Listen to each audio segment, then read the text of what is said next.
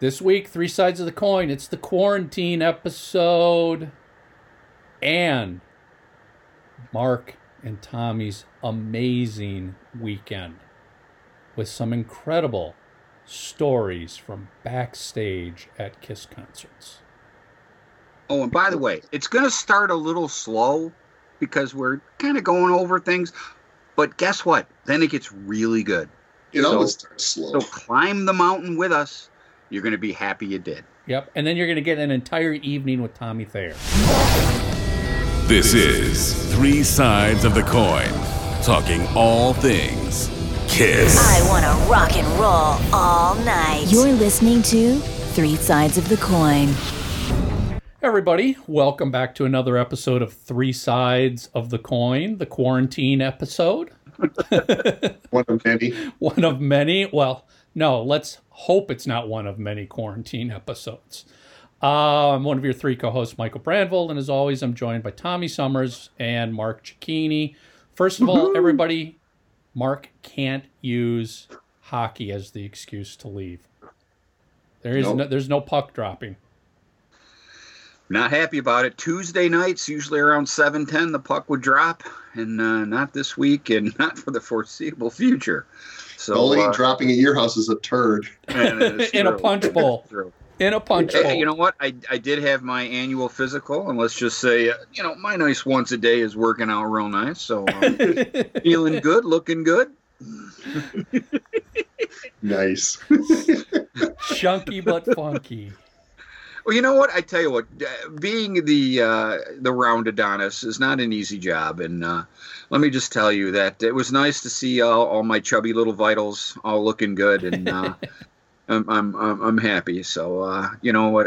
It's nice when you leave the doctor like seeing another 6 months. So Plus, yeah, that was just Friday. So that was just.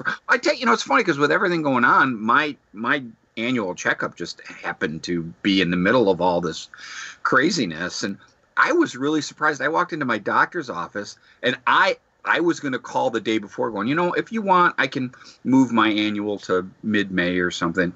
And she's like, oh, no, you can come in. No, they want your business. No, dude, I was the only patient in there, and it's a big doctor's office.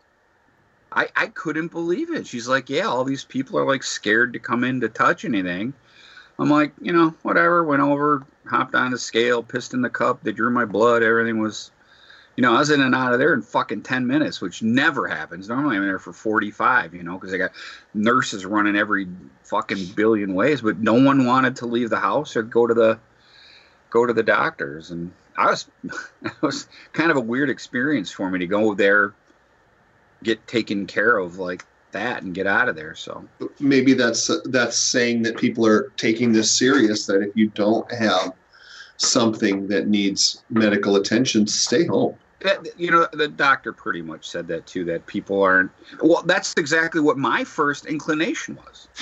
I was gonna call, and I did call, and they said come on in. So I was at the dentist last week. I had to have a old crown replaced, and and I think this was Tuesday, Wednesday maybe, and the dentist told me that they were having tons of cancellations, last minute cancellations, like 15 minutes before the appointment people were canceling. And she also told me, she's like, yeah, and we've got people just walking in off the street going, can I buy masks and gloves from you? Wow. She's like, we are running short on them, and people want to buy the few that we have left. Because, I don't know, and maybe this is naive of me, but I'm thinking if I'm going to go out, probably one of the cleanest places is going to be a dental office as opposed to, like, the grocery store. Or the McDonald's kiosk. Self-service. Yeah. Yeah. Yeah, I mean, at least at the dentist, everybody's wearing gloves. They've all got masks. You watch them wipe everything down. I'm like, okay, I'm not upset or worried about this one at all. So, yeah, it's crazy. But then last week, Thule had a cold, and she woke up, I think it was Thursday, with a rash on her back. So we thought it was probably strep throat, because that's one of the symptoms of strep. Plus, 3 of her best friends have had strep throat in the last 2 weeks. You know, it's going around. Petri dishes. Yeah, it's a Petri dish. So we immediately called her doctor, and the doctor basically said, well, first of all, we can't have both parents come in, only one parent, because we don't have enough protective gear for the parents. And they said, wait in the parking lot, call us when you're in the parking lot, and we will come down and we will put masks and gowns on you and bring you in the back way to the doctor's office. That's crazy. Why? I don't know. But yeah, you know, things are, well, I mean, for those who don't know, I mean, out here I'm in the Bay Area, but a lot of California is doing this now. It's a shelter in place, which it's not martial law.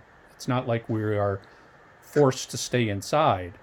Nobody's getting arrested yet, but we are not supposed to go out of the house unless it's to get groceries, medicine, gas, or takeout food, because restaurants and bars are all closed except for takeout and delivery. Right. So, you know, and school is closed. I mean, that's pretty common now. It seems like everywhere. But Dooley's school is closed at least for 3 weeks. But how do you know this as far as the staying home thing? Is this something the governor said, or is this just common knowledge? Well, it's, you know, the governor said it, but I don't watch everybody's doing live press conferences, and I don't watch all those. Locally, I'm signed up to, and I don't know if this is around the country or not, but they're called NIXIE alerts, NIXIE. And they're basically emergency alerts for local communities. So they just text you, and they'll just say, okay, this has now been enacted, this is what's going on, this is what you're supposed to do. I mean, they use these for everything from what we're dealing with now to wildfires to, you know, and any emergency alert. So that's where I get a lot of that information from. Plus, the local police department has mailing lists that you can sign up to, and they'll email you. So, you know, that's how you find out about all of this stuff. But it's like a ghost town. I took Thule out. I mean, come on, people. You know, a 6-year-old isn't going to want to be cooped up 24 hours a day. What are you guys doing? Thank you. I think Lisa sent that. You're right, though, Michael. No one does. Nobody does. I think it's cool that you guys are doing that. Now, San Francisco makes sense to me because I think you have so many more international businesses there. You have international travel.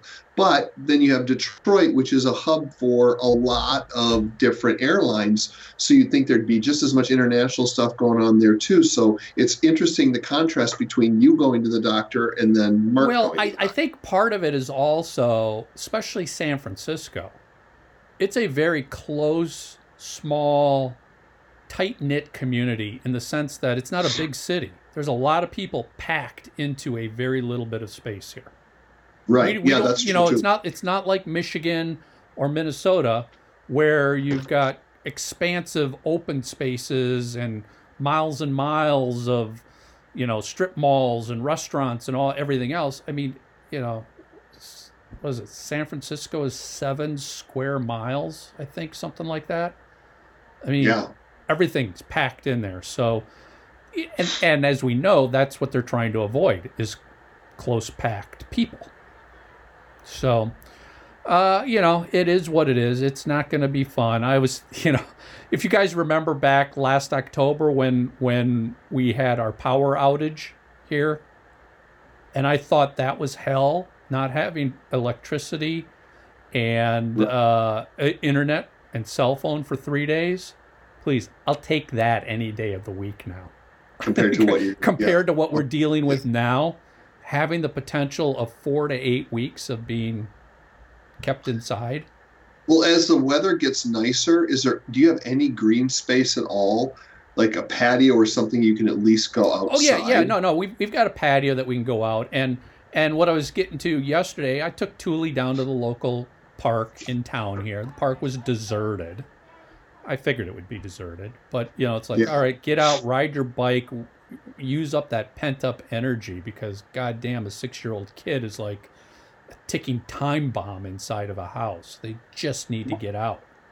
Mike, I had the direct opposite, and I've mentioned it on the show. Other than hockey and everything, I'm an avid bike rider, and I live near a beach, and I'm it's a good nice hour and a half ride when I do the whole thing. Anyways, I went Sunday, and it was a beautiful sunny winter day here, but it was only like in the upper 30s. So it was cold. Normally when I ride through the beach, in that sort of setting, it's it's a ghost town. But I just saw what you said. That was good stuff. God bless him. Lisa's sweater. So anyways, Lisa sent it. Yes, we can only wish. Anyways, I couldn't believe the amount of families there. I could not believe how busy the fucking beach was on Sunday late afternoon. There were so many.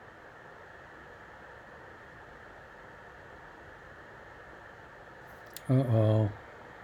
Kind of nice that I think people just got, said fuck it, go out to a nice open space where there's no one around you, and it's pretty. And it was super cold, but super nice, all in the same sort of a situation with. Well, and I on my way here today to do the taping, there was more people out walking, couples and families, and riding bikes than I've ever seen. And it's not that I was hyper aware of it. It's just that's how many people were out.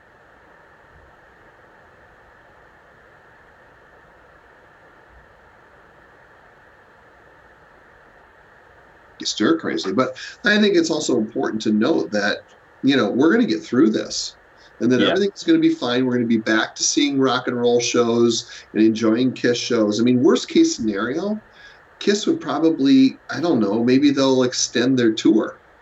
And you know what I mean? It ain't over. Well, so let's move into some Kiss talk here. And first, let me give everybody a heads up. I'm doing this from home, obviously. I'm working from home. Katrina's working from home. And Thule is at home doing videos and schoolwork. Our internet is being tapped to the max. So if there's poor quality or things are freezing up, that's why, and you're just going to have to bear with us.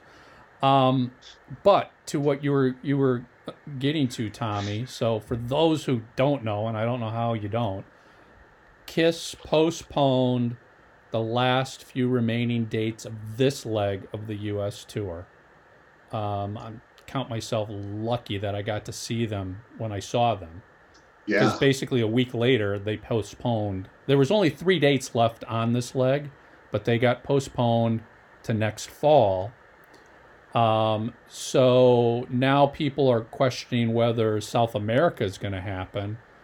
And I don't have any insight, but I'm not betting on South America happening.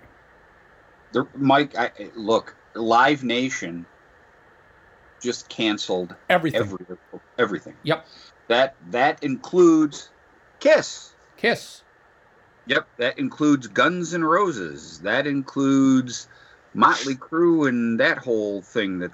Everything that has the Live Nation tag is postponed. As a matter of fact, I just got my postponement message today for the Rolling Stones.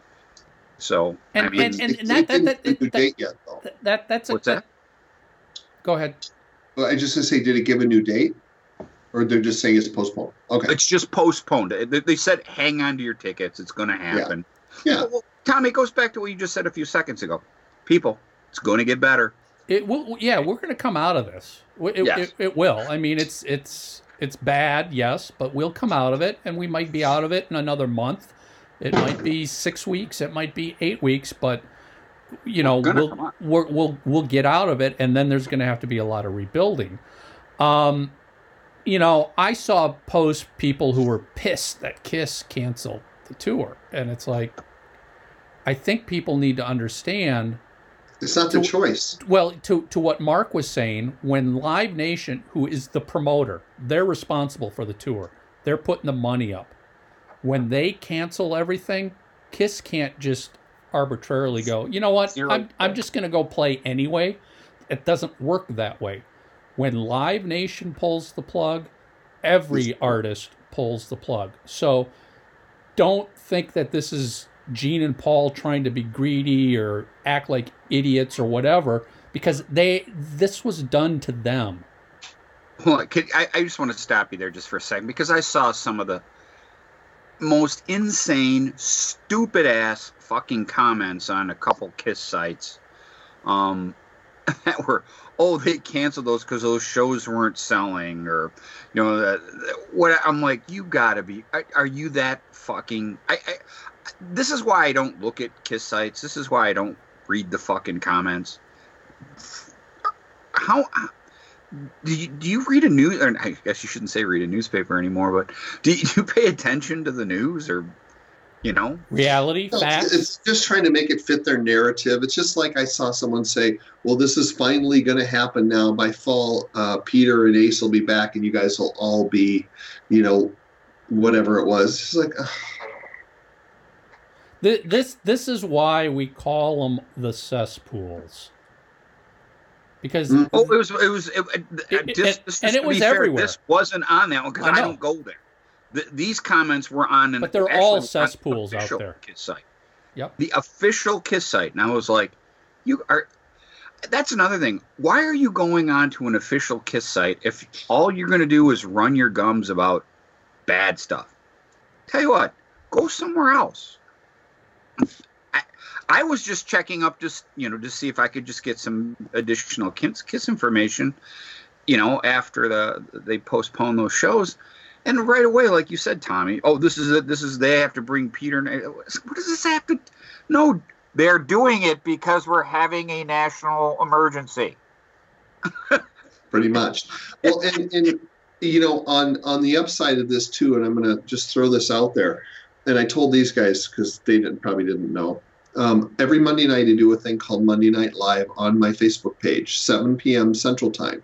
So if you guys want to tune in, please do. It's a real estate thing. So, many aren't buying or selling, whatever. But we talked about it last night. I had a lot of questions from people watching about, this situation can also be a positive. So if you're in a situation where you want to refinance, if the rates drop, this is a great time to do it. Or the HELOC loans, which is like a personal loan, is so cheap that look at your local lenders and your credit unions and see if you guys are trying to consolidate some debt, this might be a really great chance for you to save some money, cut your payments, and make things good for a bad situation. So rather than everything is doom and gloom and bad, there are some things that'll be positive out of this. Also, too, if you're looking into the stock market, you can't tell me that Southwest Airlines, for instance, has lost 30% of its value.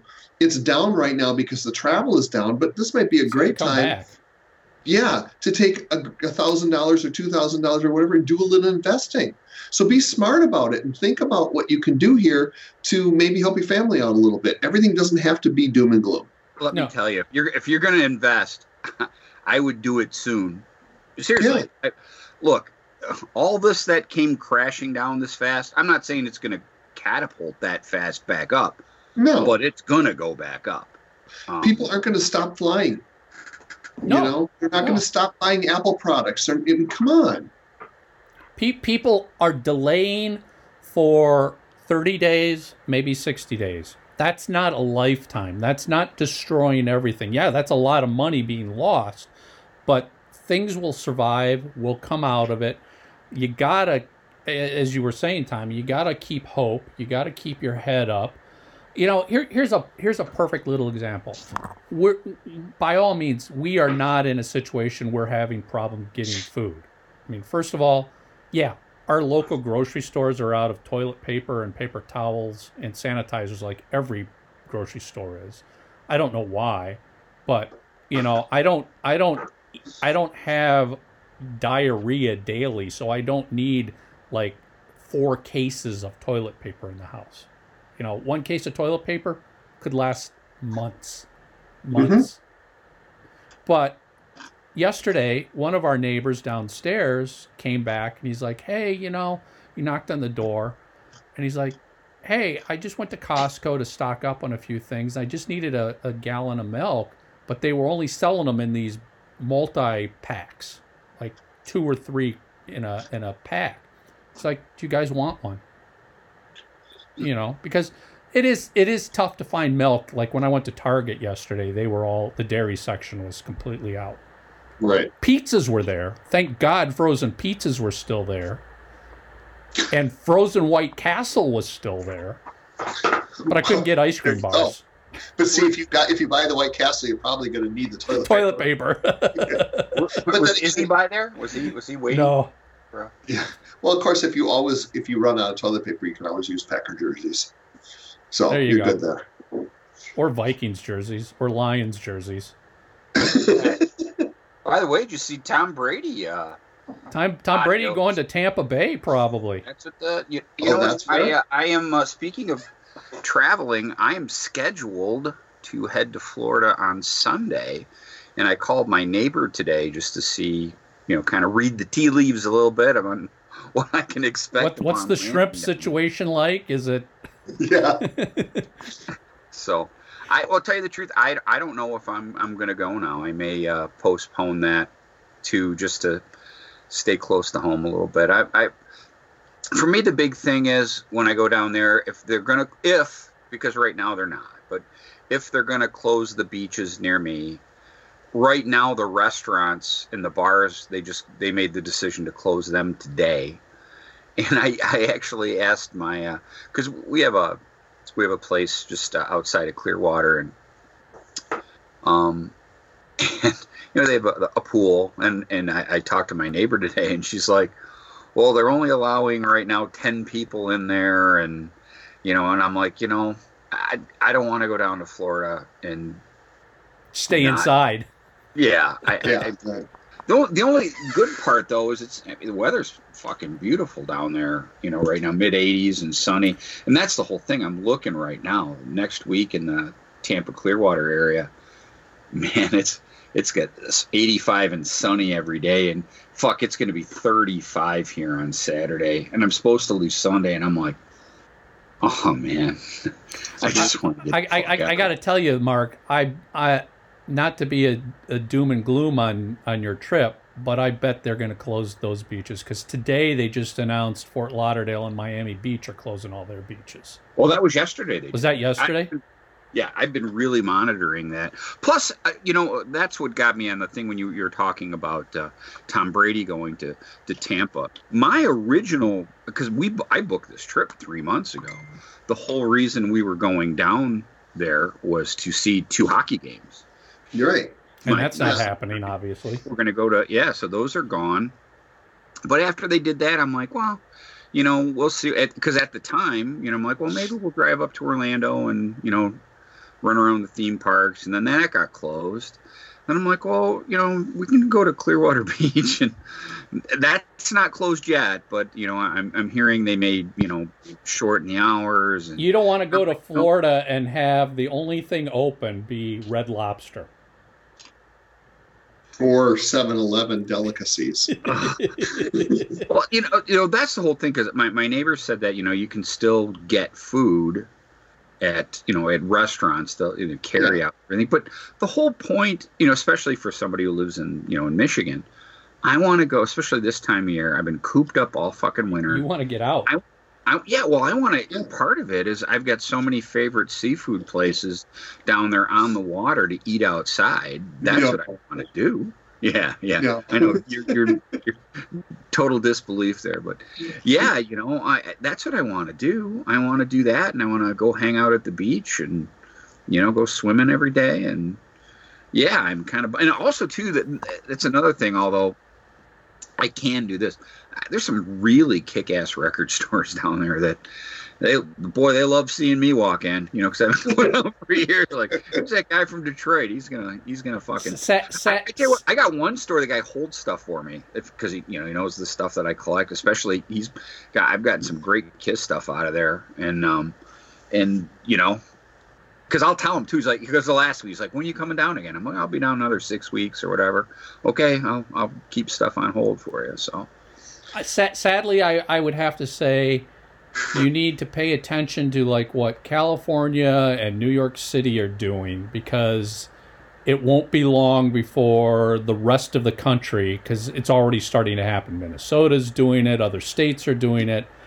It won't be long before the shelter in place is probably issued statewide in some place like Florida. And then all businesses are closed, just like they are here. And they're going to have to shut the casinos. Michael, are your businesses closed? Yeah. Yeah, a lot of businesses are closed. If you're not an essential business, you're closed. You're sent home. Yeah, I mean, because I still got my guys working, and that's another thing. I'm in such a unique situation because not only do I have a wife and kids that depend on me, I've got employees too, and what you were just saying, like that also weighs on me leaving, for a week. If it changes in Michigan while you're gone, you want to be there to manage it. Yeah, exactly. I think you're better off. But again, what we're talking about is postponing. We're not talking about quitting, end of world scenario. We're just everything's being pushed back for a couple months. So get your taxes done. Fix something up on your house. Spend some time with your kids playing games, card games. Make some dinners at home. Do something different with your family that you don't normally get a chance to do. Embrace this time to do that.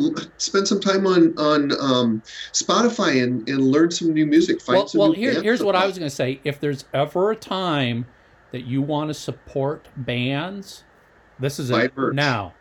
And you can't go to shows. And trust me, being in the music business, this is devastating bands right now, especially bands that tour and count on tour as their primary income source. So support them, buy their music, download their music, buy the t-shirts, join the fan clubs, whatever it is. Trust me when I say even a couple dollars can make a band go, thank you so much. I'm dealing with bands right now that just, they don't know, they literally are in panic mode because a couple months of not touring could dry up their entire source of income. Well, I brought up on the show a week or two ago, the Super Suckers, there you go, have a brand new rockin' album out. They just had to cancel their European tour. Yep. So, and that's what these guys do. They're not, some posh billion-dollar band. They're a hard-working, kick-ass band. And if you like, hard-working, kick-ass rock and roll, that's the band for you. I love them. But again, they have a brand new record out. Starcrawler, who I mentioned on the show before, out of Los Angeles, has a brand new record. Well, a couple months old. Black Veil Brides has a new one. In this moment, there's so many. There is, and I'm Remember Richie Kotzen. Yeah, there's so much new music coming out. Speaking of which, and we'll be getting onto this in hopefully a few more weeks. My band's record is done, and as soon as it's ready to promote and all that, you guys are going to be. I really think you're going to dig it. It's been getting a lot of positive reviews from, the places that I've let it out. It's classic old school metal. Yes. Yeah. So if I tell you what, if you like Kiss and AC/DC and Judas Priest and stuff like that, new wave of British heavy metal. Yeah, you'll dig it. So, and we're not saying go out and spend a ton of money that you need to hold on to during the crisis. But if you're not filling your gas tanks and you're not going out and drinking coffee every day and doing some of the things you normally do, take just a small amount of that. And to Michael and Mark's point, buy a CD. buy some merch, support your bands. It's a great thing, and it doesn't have to be hundreds of dollars. Just buy one T-shirt, one CD. Buy a sticker. Spend $2 and buy a sticker from a band. Just give them some money, because right now, every penny these bands can make. And listen, I'm not talking Kiss. The guys in Kiss are going to be just fine. Yeah. I'm talking the smaller bands, the indie bands, the bands like Mark are in, where, every dollar that they make determines whether they're going to be able to go to the next show, record another album, go into the studio one extra day, buy a new guitar, get new guitar strings. I mean, it's sometimes it comes down to that. So do whatever you can. Yeah. There you go. And the last thing I want to say is my heart goes out to all of the road crew and the behind the scenes people in the music industry right now. Oh, having a hell of a time. Oh God, they are all, if somebody in a typical day would have lost a gig on tour, they would have just gone to another tour and found another tour and another tour. There are no other tours right now. I know for a fact that there's people on the Kiss tour, and I'm talking road crew guys. There was a lot of tears. Again, like Michael was just saying, these people are just like us. They're blue-collar people. They get up, they work. They just happen to have a job where they travel around the world and, putting on rock shows for us. But, guys, they get up, eat their breakfast, go to, put the boots on, and they go to work. And when they don't have that, that's what they do. That's scary stuff. That's their life. That's their livelihood. That's how they earn money. And keep in mind, so many of these crew members are contract employees. So they're only hired on for the duration of a tour. They don't have benefits. They don't have health insurance from the tour, from the crew, or from the band. So when something like this happens, they've got nothing. They've got no income source. So I saw somebody who was like, listen, if you know crew members who are out of work, offer them a job if you've got any sort of work for them to do, because they might need it. Because if they don't have any income for 3 months, that's what can hurt people drastically, because they've got families. They've got wives, they've got kids, they've got husbands, houses, mortgage payments, car payments. So, here's what I would end with, and I posted this a few days ago. This is not the time to be online playing and acting like a troll. Right now, act like a human who has some compassion. Because there's a lot of people all around the world, regardless of skin color, race, religion, whatever it is, that are in the same exact boat. Yeah, let's reach out to each other, be good neighbors, and be good human beings, and help each other out. Anything you can do in your community, from bringing water to somebody or picking something up because you're going to the store, just kind of think of those types of things and see what you can do to help out. It can change the life of somebody else. If you've got elderly people living in your complex or nearby, check on them. See what they need. See if they need somebody to run to the grocery store and stand in line for an hour to get them some milk, if that's what they need.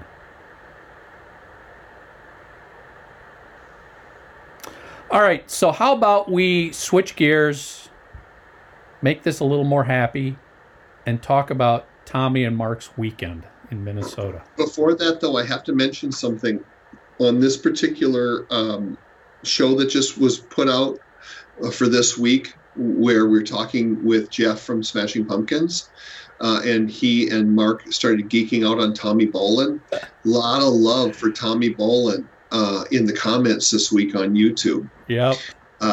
So we hit a nerve here with people, and they're reaching out and saying that that's a big deal. So you just never know the tie-in with I different tell you artists. what, go get Come Taste the Band. Look, all kidding aside, especially if you even remotely liked Whitesnake, because you get David Coverdale in his prime, really, and Tommy Bolin. Tell you what, I'll just do this.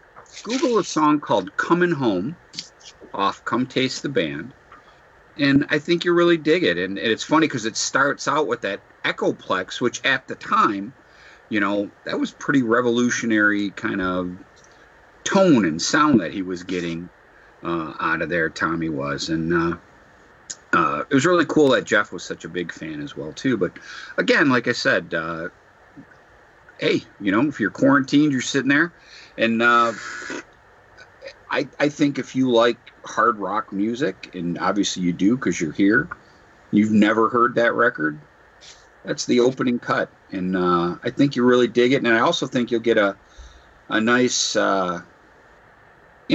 just the way Tommy plays. Although in that song, he's really, using his hard rock chops, and that's one of the things that Jeff and I were talking about.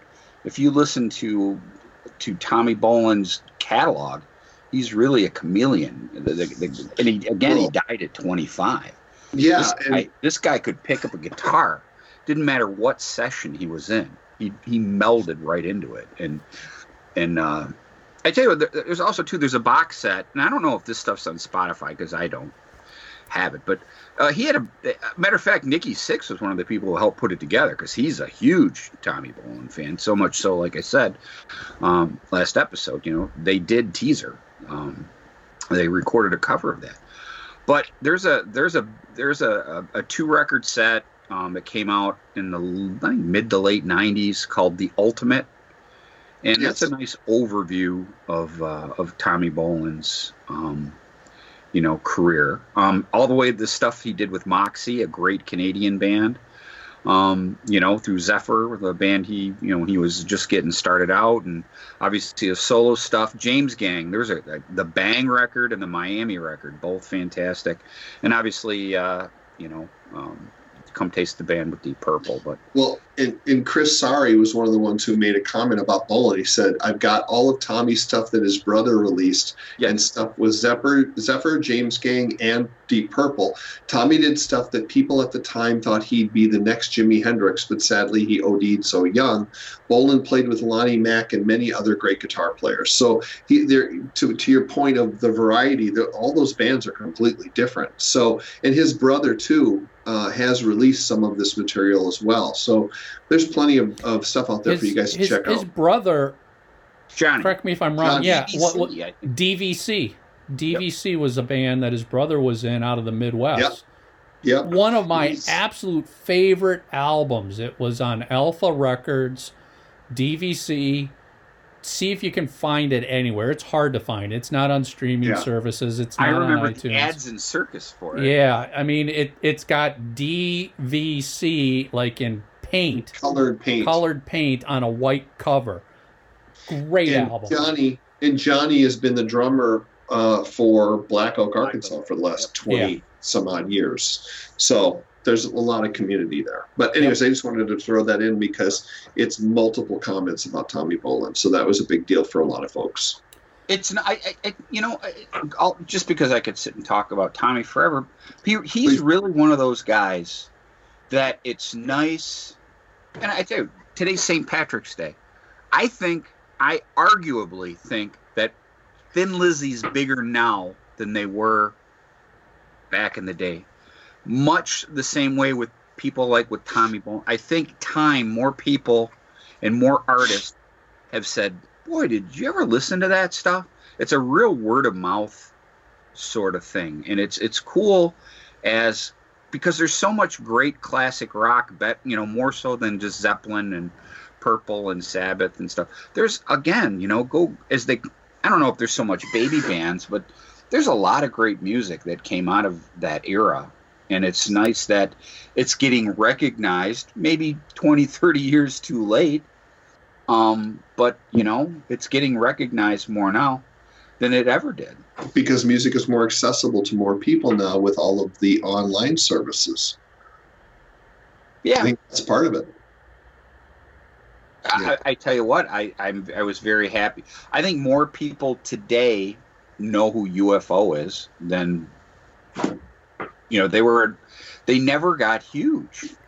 And now you get so many people that just go, wow, I didn't know that they did that song. I've even done that, driving in my truck with my wife. She's like, oh, who is that? I know that. Like You Can Rock Me by UFO is a great example, Only You Can Rock Me. It's fucking great stuff, And maybe they played it for a short time on the radio, And I tell you what, another one of our ex-guests, the guys from New England. I mean, that's a great fucking album. Mm-hmm. And there's just so much that's still there to be unmined, especially from you younger viewers. There's lots of great stuff out there. So why don't you guys take us back to your weekend together in the bubble? Well, I tell you what, I'm going to let Tommy run with this. I'm just going to be like, was it Al Mike? Who does the color commentary? I'll just throw in the color stuff. Tommy, because you were the one who drove everywhere. You do the play-by-play, Tommy. Yeah.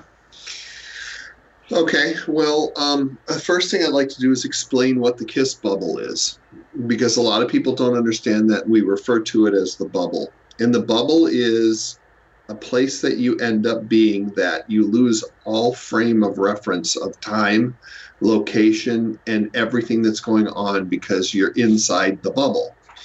So one of the things that I enjoy doing that I've been so lucky to be a part of is I love to show up early in the afternoon, go into the arena and sit and watch them put the stage together.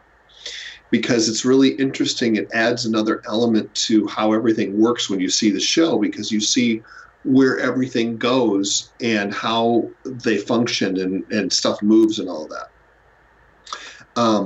So we were lucky enough to be able to do that several times, and then also watch David Lee Roth soundcheck, which his band is unbelievable. I mean, those guys are absolutely amazing, and it's so funny because, I don't know the gentleman's name, but the lead guitar player, he'd walk down the hallway and everyone's like, "Hey, Ed," they all call him Ed because he's that good. He's just unbelievable, and what a great double bill. So the weekend started off with a couple of shows before Mark showed up. In Sioux Falls or Sioux City and somewhere else we went to. Kyle and I was with Dr. Mark as well.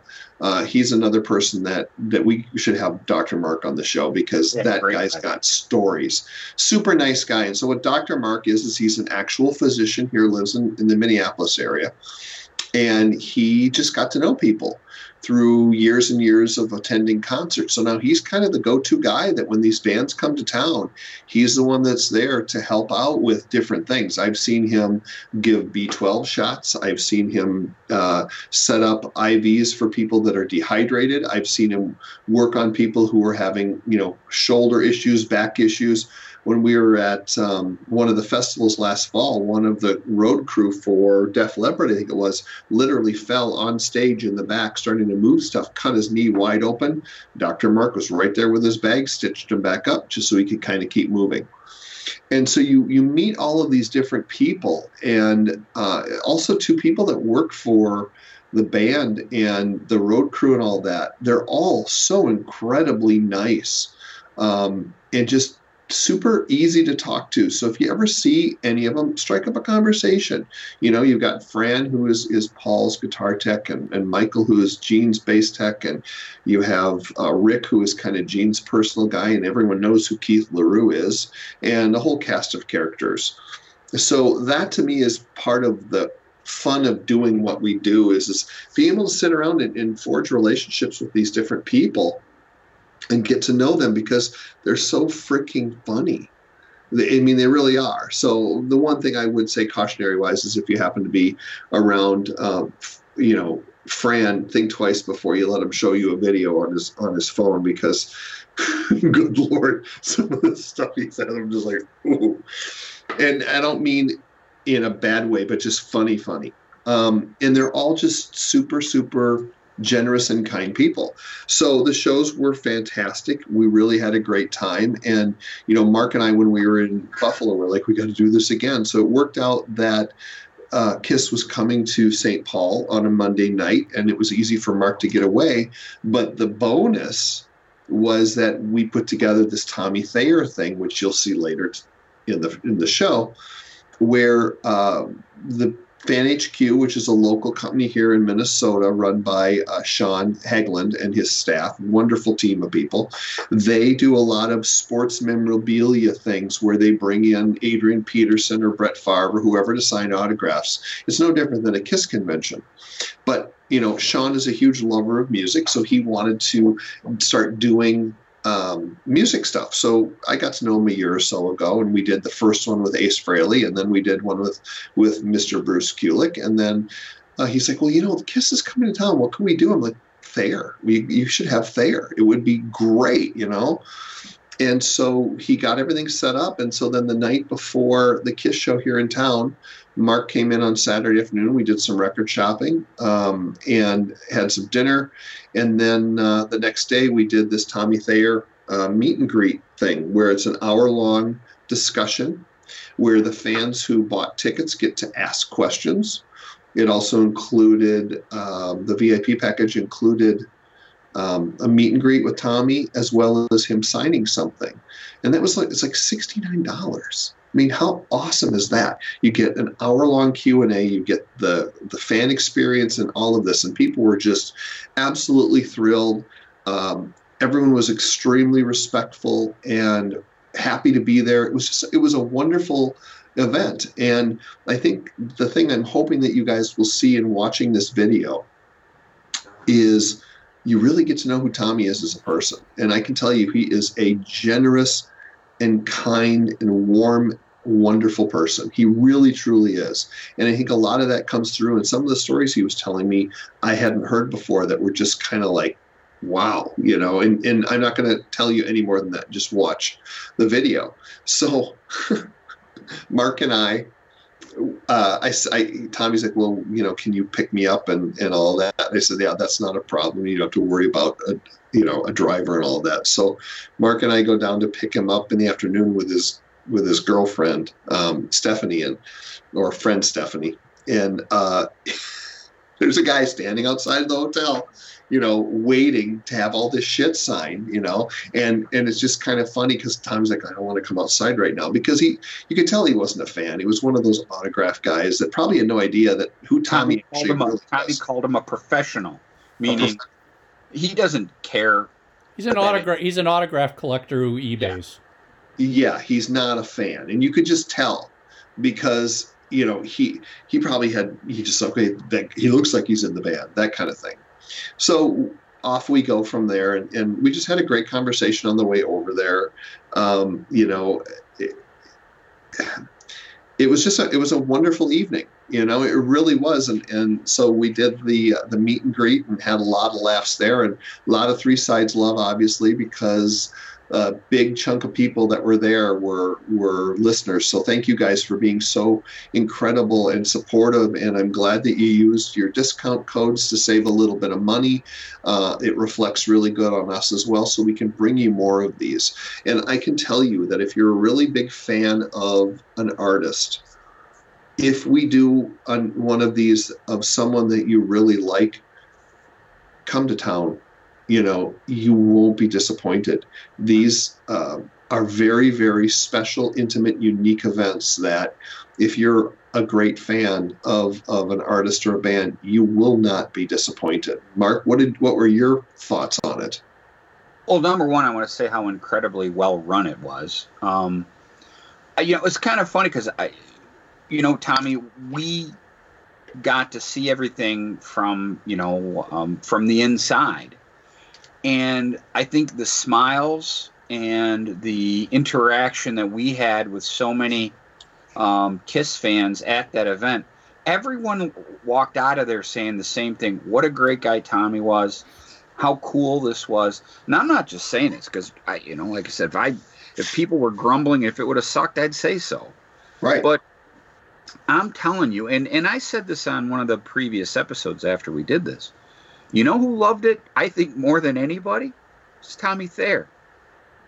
The rest of the night and even the next day, which I know Tommy's going to get to, he must have said to us how much, a million times, how much a great time he had, how cool. This reflects on you guys, how fucking cool everybody was. If you showed up there, you were a class act. And again, Tommy Thayer said that, how nice everybody was, how decent everybody was. And, there was no problems or whatever. It was just run really well. So, yeah, like Tommy said, what's the Fan HQ? Is that the name? Sean Hageland. Boy, oh boy, what a great job he does. And, again, getting to peek behind the curtain a little bit, all the hard work they do behind the scenes, making sure that, the artist is ready for the fans and the fans are ready for the artist. And let me tell you, 4 stars all the way around. I saw so many. Just so everybody knows, Sean and Fan HQ do so many of these types of meet and greet events with sports celebrities. Yeah. He's always bringing in name football players, baseball players, you name it, to do autograph signings and meet the fans. So they've got a lot of experience putting on these events and getting people in and out and treating them with respect and care. Well, yeah, and kudos to all of the different companies that are involved, like Capital City Guitars, Hi-Fi Hair, and Records, and I'm going to forget some, that also help to put this function on. Again, without all of their support, this wouldn't happen the way that it does. And a big thank you to Tommy. I mean, Tommy, I've gotten to know him pretty well over the last 3 or 4 years. And I can say he's a friend of mine now at this point. And I'm not saying that from a bragging standpoint. I've gotten to know him. But still, for him to actually be in a city he's not used to and get in with a car with us 2 idiots and actually let us take him somewhere. I mean, a level of trust there. Without putting a bag on his head? Good. I have the ultimate Kiss collectible in my hands now. You just got to ship him to Detroit. Yeah. How do I get him on the airplane? And so kudos to him too for that as well. And it was just a wonderful evening. And so then after all of that wrapped up, we headed out to Lake Minnetonka. I mean, I was trying to show Mark around the city for a couple days. Did you baptize him in Lake Minnetonka? No, I did not baptize. Too cold out, and it was frozen over, but I should have. We did hit the highlights. I took him to Hong Kong Noodle, and I took him to Matt's for a Juicy Lucy. And then and then we went to a pizza place at like 2 a.m. or whatever. Yeah, we went to Pizza Luce. So awesome. Yeah, he got a really good kind of overview of the city, and we drove around and showed him Minneapolis. I ate my way through Minneapolis. Yes. Seafood. Did you have deep fried cheese curds anywhere? No. No, because that's gross. No, they are amazing, man. But quite honestly, I don't know where I would take them for that, Michael. Usually, like, sports bars have those now. You see, and we didn't do that. We didn't get there. Deep fried cheese curds. I mean, I'll side with Izzy on this because I know Izzy's gonna love cheese curds. Yeah. Oh yeah. My God, a cheese curd is great. Frying it, unbelievable how that tastes. Well, and that's a state fair thing too. Where that's how we are here. And so he got a pretty good flavor of the city. And so then after that, we went out to Lake Minnetonka because the Matter, which I do charity work with and we have supported in the past and will continue to do so. If you're looking to get involved with a charity or even just donate some money moving forward, Matter is a wonderful organization and they do good around the world as well as local. And this is some charity that Gene has really embraced, and he is always there. So if he can't attend these galas that they have every year, he's there in spirit, and he'll send a video. He's donated different items to be auctioned off, and all of this money goes to Matter, fully nonprofit. And the people that run Matter, to Quentin and Joe and all the folks over there, super, super people. So anyways, they were having a Matter event that was closed. It wasn't to the public, and it was just a group of some of the biggest donors that were local. And we went to this house that it's a $16 million home. I have never seen anything like it in my life, and it looks like one of those mansions that people pull up to in a movie, like the Playboy Mansion, huge stone outside. And so we show up there, and we got there a little bit late because of Tommy's thing, but Gene was there, and they were doing karaoke. And this place it has 2 bars in it. So there's a bar in the lower level, and we're like, wow, this is a house. This is a house. It's house on Lake Minnetonka. Yeah. And so we're like, wow, this is amazing. They're like, oh no, you got to go down where they're playing. We're doing karaoke. We go downstairs past the first bar to a second room that's another 10 feet down. That is literally nothing more than a soundstage with a bar in it. And they have like a mic'd drum kit, a PA system, about 10 guitars, microphones, amps, bass guitars, everything. So a band could literally show up and start playing. It was amazing. I've never seen anything before. And then all of the memorabilia on the walls, signed Beatle items and McCartney and the Rolling Stones and Creedence Clearwater and Kiss. And anyways, the people that hosted that were just so incredibly gracious, as well as the Matter people. And we just had a wonderful time hanging out. And it was so funny because, Gene's talking to some of the people, and Tommy and his friend are off talking to some different people, and Mark and I are just going, can you fucking believe we're here right now? We couldn't believe it. So we're just kind of standing in the corner waiting for someone to throw us out. Well, hold on. I got to throw this in. And this is my color commentary. But these people don't leave me hanging. They go, it's the podcast guys. I forgot about that. And we're like, you know who we are? Yeah, and they all do. I know. That was the funny part, because I'm like just trying to I'm with the help or something. I mean, this is just a really incredible place we're at. It's like, oh, it's the podcast guys, and I'm like, hey. As you're describing it, Tommy, it reminded me of how it felt like we were acting at Spooky Empire at that VIP party. Yes, we were like, can you believe exactly. That's Eddie Munster right next to me? Yeah. Totally. That's a perfect analogy, And the funny thing is and here's the cool thing. These people that were at this event they own large companies, and they're just like us. They're totally into Kiss, and they're fans. And, I saw them the next night at the show, and they're like, yeah, right next to us and stuff.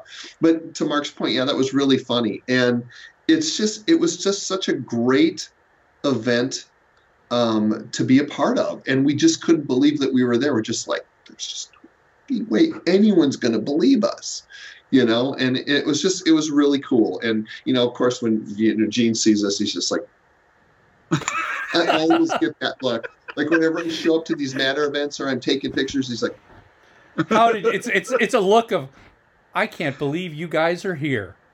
Exactly. Did no one see you come through the front door? So Mark and I are just like, they'll let anybody in, won't they? Like Tommy said, everyone made us feel so welcome. And because Tommy and I at first we were like 2 schoolgirls, we were like joined at the fucking shoulder. We like migrating birds. We went everywhere because we couldn't fucking believe we were there. Now keep in mind, look, these people were very well to do and super nice, super welcoming. I think there's a stigma, like when you walk in a place like that, like you're gonna, oh my God, but no, it was the total opposite. Everyone was so fucking nice and so cool. And have a drink, have a beer, enjoy yourself, blah, blah, blah. Remember that at the end, the caterer left. It was like, do you guys want some food? No, I'm like, Mark is like, well, yes, I'll take it back to the hotel and sleep in it. Yeah. Wait, it's funny, though, too, when Tommy and I are together, it's funny, we talked about eating and stuff, but Normally, when we're together for these weekend trips, we eat like once a day, maybe twice, because we're going like fucking, and you don't even pay attention to it. You're just like, go, go, go, go, go, go, you know? And it wasn't until, like I said, it wasn't until we're on the way back, it's like 1 a.m. going, you hungry? Yeah. And everything's closed. And he's like, well, I know this pizza place, you know? And sure as shit, man, we went to this. What was that place called again? Pizza Luce. Man, the pizza was fucking dynamite. And I kind of overbought because it was so good. But I ate it the next day. Pizza. I hadn't eaten all fucking day. I was so hungry. And you had a juicy I like that afternoon at like 3:00, dude. So I was like, oh, it was so good though. But I ate today for breakfast the next day. Mark's like a cow. He's got multiple stomachs to fill. That's right. And earlier in the day, we went to Matt's Bar and Grill with Bren. You know, and listening to those two is like it was like sitting with Singer and Mark. I'm just like, someone shoot me in the face now. We had a nice Tommy Bolin conversation that day. Yeah, exactly. It was like you might as well have spoken Chinese. I'm just like, huh? You know. But anyway, so yeah, it was a wonderful time, and people were great, and that's kind of why I wanted to mention that is that you can't judge a book by its cover. You can't say that a Kiss fan is this or a Kiss fan is that. Right. For all the jokes that we make about people living in someone's basement and all that sort of thing, you know, Kiss fans are everywhere, man. And it doesn't matter where you are or what you do. Would they let Kiss fans live in their basement? I don't know. I didn't ask. It would be a dream come true. Although that basement had plenty of Kiss stuff in it, so yeah. So maybe, you know. Yep. And so it was a wonderful, wonderful experience. And then, so to Mark's point, after that, then we went and had pizza, and we just basically sat there like going, "Can you fucking believe what just happened?" That was absolutely amazing, you know. And because I said to Tommy several times, I'm like, I know you probably think we're total dorks, but we're having so much fucking fun. You know, that was a cool thing too. Tommy was just like so casual with us the whole night. You know, he's a great guy to hang out with. He's a very easygoing guy. Yeah. Yes. Again, not only I'm proud to say this because Kiss is my favorite band, but you know, Tommy Thayer is not just a incredible guitar player; he's an incredible human being. He's just a good guy. And add all this stuff up. You know, because look, it's no secret. You guys, I've been friends with Eric for, you know, a few decades. They chose these people for a reason. These people work hard, and they're good people. And, you know, why do you think Kiss is still doing so damn well? Yeah, Gene and Paul and the history they built off of it, but they couldn't move forward unless they had people exactly like Tommy Thayer and Eric Singer. Couldn't do it. Do it. And guess who knows that more than anything, and more than anyone? Gene and Paul. That's why they literally got the best of the best. And you know, again, you know what? Like I just said a few seconds ago, not only amazing people, amazing human beings. You know, super talented, just good people. All the way down to the road crew. Yep. Everybody in that organization, Steve and Danny and, you know, all of them, they're all super wonderful people. They just are. So, so we finished the evening, and then the next day we decided to go to the Civic Center early to basically go hang out, and we just wanted to be back in the bubble again.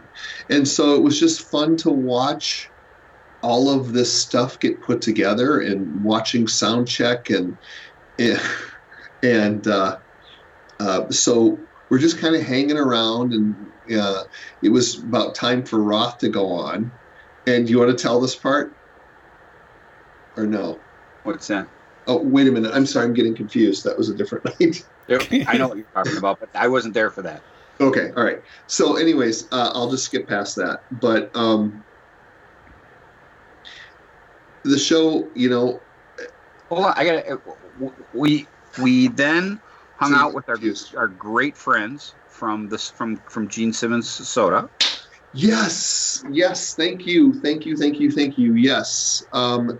So Gene had a meet and greet that night, and they bring in a bunch of people, because that's another question people have been asking. Is this like a paid meet and greet, or how do you do this? And I can't tell you all the details, but I know that it's not a paid meet and greet. This has to do with the soda, Gene Simmons soda. Probably so distributors or local dealers. Exactly Michael. Yes. And so like Michael Baldwin, a friend of ours, who works with Hy-Vee, who's a massive Kiss fan, has really made a lot of effort to help with Gene Simmons soda getting into Hy-Vees. And so when they were here in town, they were going to do some kind of a Hy-Vee thing that didn't end up happening. But a lot of those people, and then several of the Matter people, ended up coming to this Gene Simmons meet and greet. And so we were there, and I just said to the guys, I'm like, well, because everything was running behind. I'm like, well, I've got my camera. I'll just take the photos. That way, you guys, we can get through the line. Everyone's going to get a really good photo. You're not going to have any problems. It's not going to take you a really long time to do.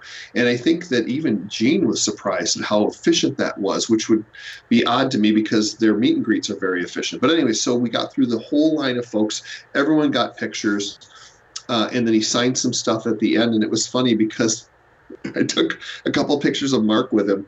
And then I hand the camera to Mark, and it's all set up and ready to go. And so Mark's just like this, and you don't know this part. But Gene's like, does he know how to do this? And I'm like, he's a drummer, so probably not. Well, you skipped a very, very funny thing that... Then please interject, because I forget. No, that's good. So I wait. Again, all these people are, associated with the soda and everything. And I wasn't going to get my picture taken, but, the soda guys who we've had on the show before, because let me tell you, those are wonderful people. If you buy, I love hang out with. If you buy Gene Simmons soda, just know that you're supporting an incredible family-run business. Those brothers are just the fucking salt of the earth. Anyways... And look, no one's paying me to say that. They are. Yeah. Just incredible. Gene Simmons soda is great mixer. Yes. With like vodka and Jack Daniels and whatnot. So there's a reason it's so good, because it's from the family on down. Anyway, so look, like Tommy's saying, we get to do this stuff. We're very, very fortunate. Trust me, we're humbled by it. How nice everybody is to us all the time. So I wait till the very end. And as soon as, after the last person with the, that was associated with the soda, then there's just me, and Gene gives me get my picture taken. Now, keep in mind, I had not sat and talked to Gene Simmons since January of 2018. Have I seen him a bunch of times between now and then? Yes, but we haven't sat and talked face to face. The last time was January of 2018. That's when I interviewed him for The Vault. And, we spent a good hour together. So, again, Gene knows me. And, he hasn't seen me since I said, oh, fuck it, and I don't dye my hair anymore. I used to keep my hair dark, as you guys go back in early episodes, So, now the hair's quite grayer, and I got the beard that I didn't have before. So anyways, again, now my hair is gray. I have this gray beard. So I go up and I get my picture taken with Gene. And as I'm walking away from Gene, he gives me a Spock. Pulls me on my neck, pulls me back to him, and whispers in my ear, "Is this a good time to tell you what I want for Christmas?"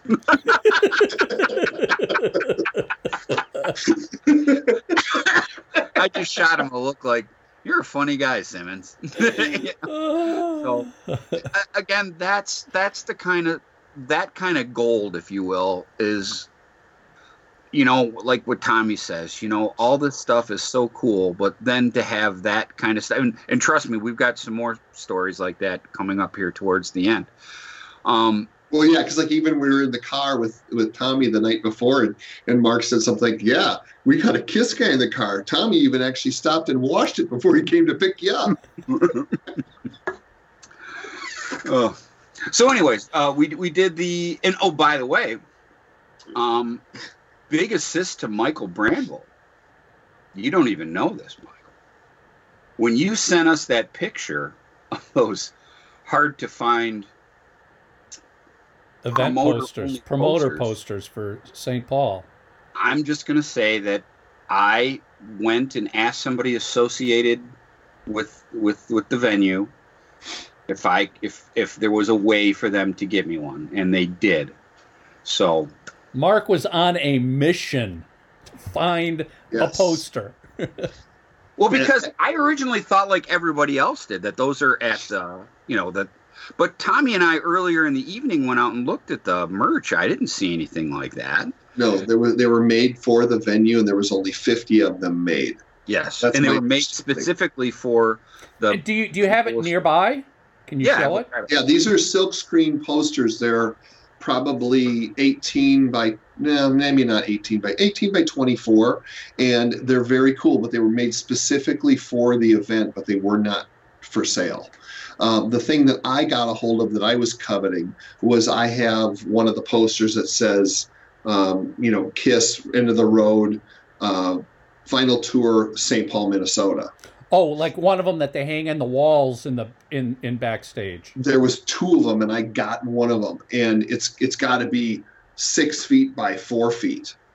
And that's the one that I wanted. And Mark saw this, and he was I thought he was going to go into coronary arrest if he didn't get one of those. So luckily he spoke to someone early enough in the evening. Good? Can you guys see that? Yep. Oh, that looks beautiful.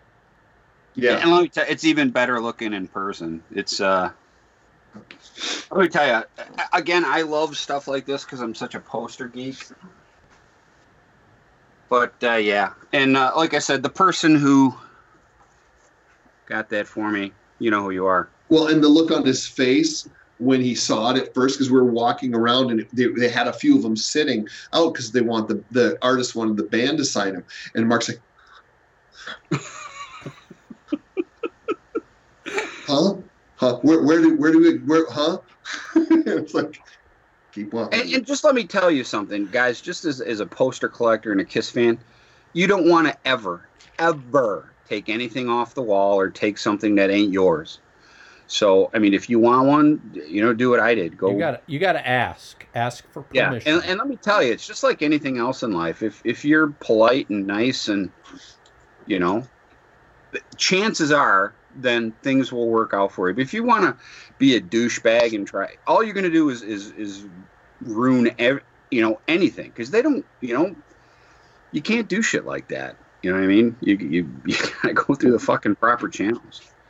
And again, I'm very happy that was able to grab one. Also, though, too, that I'm not selling that thing. That's going in the vacuum, man. Well, that's sort of like the perfect collectible, because you're at the show. Yes. It's a poster. It's a poster that's specifically for that event, and it's just an incredibly cool looking poster.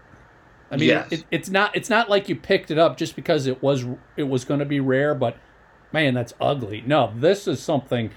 Every listener was commenting, everybody on Facebook was like, God, I want that poster. God, they should do those posters for every city. I mean, everybody loved that design. Well, because the silkscreen is so beautiful, and it's and to the point of the poster, that is what the Xcel Energy Center looks like. So they took the building and everything, and I agree, they should have those, because it wouldn't be hard to do if you had the right artist doing it. You could switch out the venue and make them different. I mean, that's one of the things I think that Iron Maiden does that's really cool, is they always have the T-shirts that are specific to the city. Yeah, now Kiss is doing that too with each city. They have the name on the back. Unless they go to Cincinnati and spell it wrong. Yeah. Oops. And so, it was just, so then we spent a couple of hours trying to figure out how to get Mark one of those posters. And the show was absolutely phenomenal, as it always is. And then afterwards, we usually hang around afterwards for a while. Tommy, catering. Well, please jump in.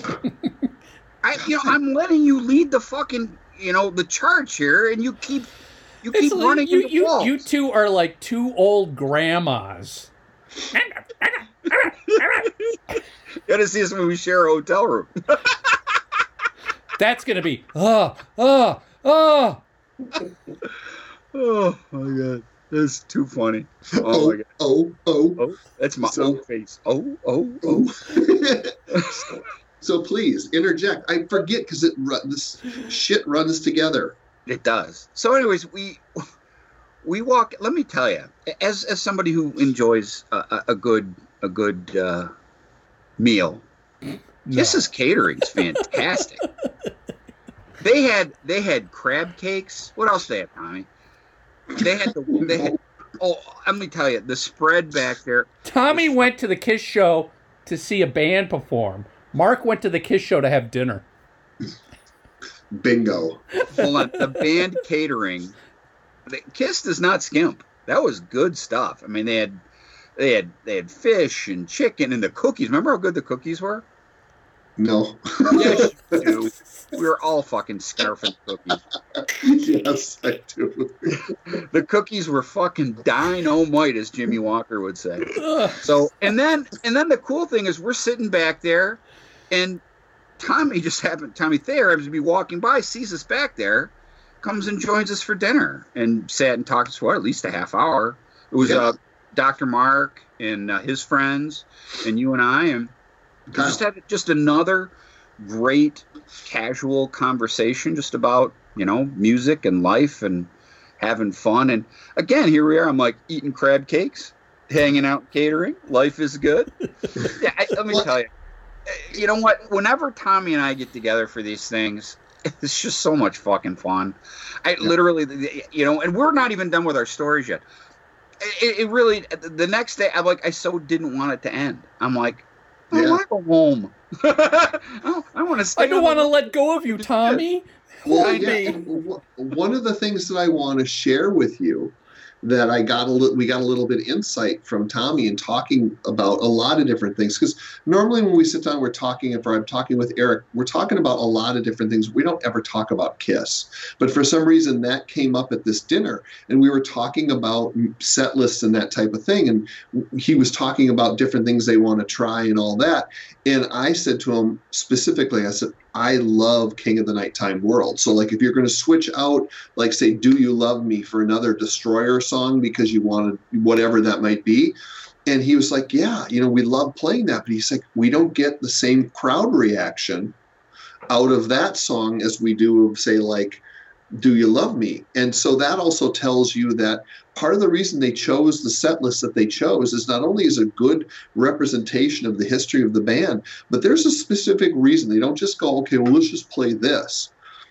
I'm telling you, of all the songs that night, and I would say on the shows I saw, Tears Are Falling was my favorite song of the whole set list. There's something really fresh sounding about it, and it just was really cool. And it was just interesting to hear the perspective of how that means a lot to them, that they want the fans to have a great experience and they want to have these songs and put them together in a way that keeps the crowd engaged throughout the whole thing.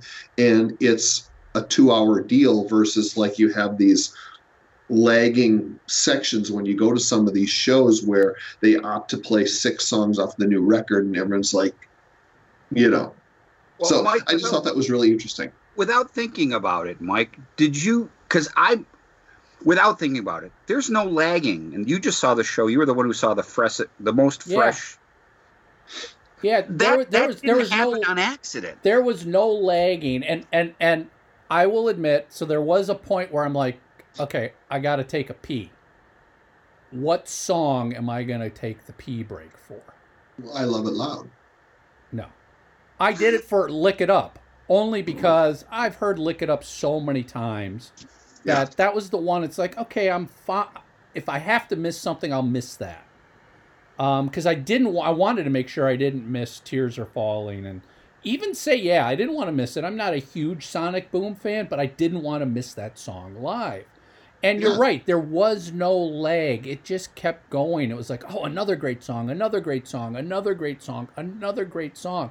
Were they deep cuts? No, I didn't care. It didn't, as Jeff from the Smashing Pumpkins said last week, that's what's important to these bands is it's not about what the band members necessarily like. It's what is the crowd reaction, because that crowd reaction feeds back to the band member. Absolutely. And that was the point it was nice to hear it from somebody who does that for a living. Tommy Thayer was very point blank about it. Yeah, love it. Great song. Doesn't get the reaction Do You Love Me gets. And that's from the guy who's played it in front of thousands and thousands of people. You know what I mean? He knows. Yeah. And again, that's the proof's in the pudding, as they say. Because, again, if you go to the Kiss show, boom, boom, boom, man. Everything's great. I think I may have said it before, too, but my song of the set always is Psycho Circus. That's another great one. I love that one. Yeah, and I love the visual on the screens. Oh, it's awesome. I always love that, the middle part where all the bombs go up and, just an incredible I still think Psycho Circus is probably the best song for opening a Kiss concert. It's just a perfect opener. I love that. I love that on the Psycho Circus tour. Every night, seeing them open with that, it was just like, oh, it's just a pumped up song. It's such a well written, well produced, well crafted song. Yeah. It's funny now because it's 20 years old now, but which is bizarre. I know. But that song in particular just says classic Kiss to me written all over it. Maybe I put it this way. This is one of those things that people say to me that I'm very proud of. Or it's like, one of the reasons I like Three Sides is you guys don't always do the, don't get me wrong, we've done these in the past, but we don't focus on best 5 songs, best, you know what I mean? Right. Have we done stuff like that? Yeah, but that's not something you get here week after week and stuff there's like that. There's nothing wrong with that. No, there's zero wrong with it. But I think people enjoy hearing the kind of stories that, we sometimes get to tell and everything and interactions with certain things. And I really think that's part of the charm of the show. But, I always thought that Psycho Circus kind of got a bad rap because, look, I'm with the fans. I wish that it would have been Gene, Paul, Peter, and Ace playing on it and writing the whole thing. But guess what? That's just not the real world. That's just not how things work. And once you pull the curtain back a little bit, you kind of get to see a different how things really are instead of how your heart of hearts wants them to be. But when where the rubber hits the road, as they say, there's some great songs. Within, I absolutely love. Yep. And I always love Bruce Kulick's intro, by the way. That is Bruce. We Are One is one of my all-time favorite Kiss tunes. I love it. That is such a... To me, it's like, that's a thank you to the fans. Yeah. Well, A State of Rock and Roll is the one. Remember, they played that briefly in Australia. Yeah. Mike, were you on that tour? Or was that after your time? Psycho that Circus, was the theater. No. I went to the farewell tour in Australia. That would have all right, because that would have been after, because this was with Tommy Thayer and Eric. Because they played that I think once or twice. I have it on bootleg somewhere. And I also want to say, please don't misunderstand, because we're going to take a lot of heat for this week's show. We're not bragging. We're just sharing with you guys because we get these questions. So we could say nothing about any of this, but it's important for me as a fan to share with the rest of you guys some of the stuff that we've experienced, because I want you to see what they're like, what this is like, and kind of the spirit of everything that's going on. I mean, they're having a lot of fun doing this.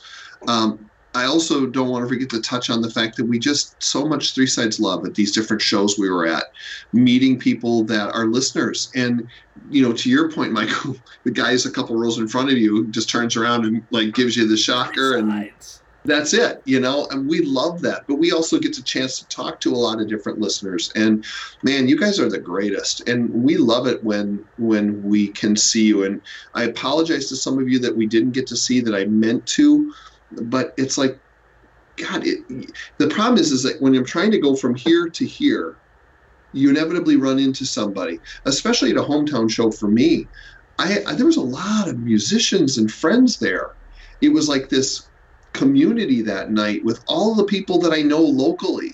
So it's like when you're walking to try to say hi to someone, that you're like, okay, cool, what section are you in? You inevitably get stopped and end up talking to somebody else. Like we were on our way in Buffalo somewhere, and around the corner there's Kevin Jepson.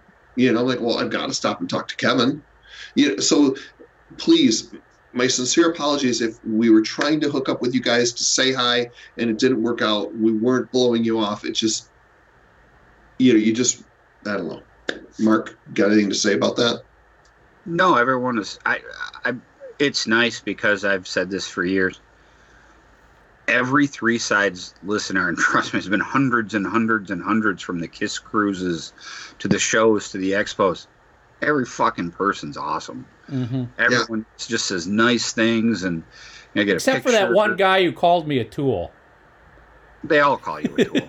Yeah, but seriously, everybody's always so nice.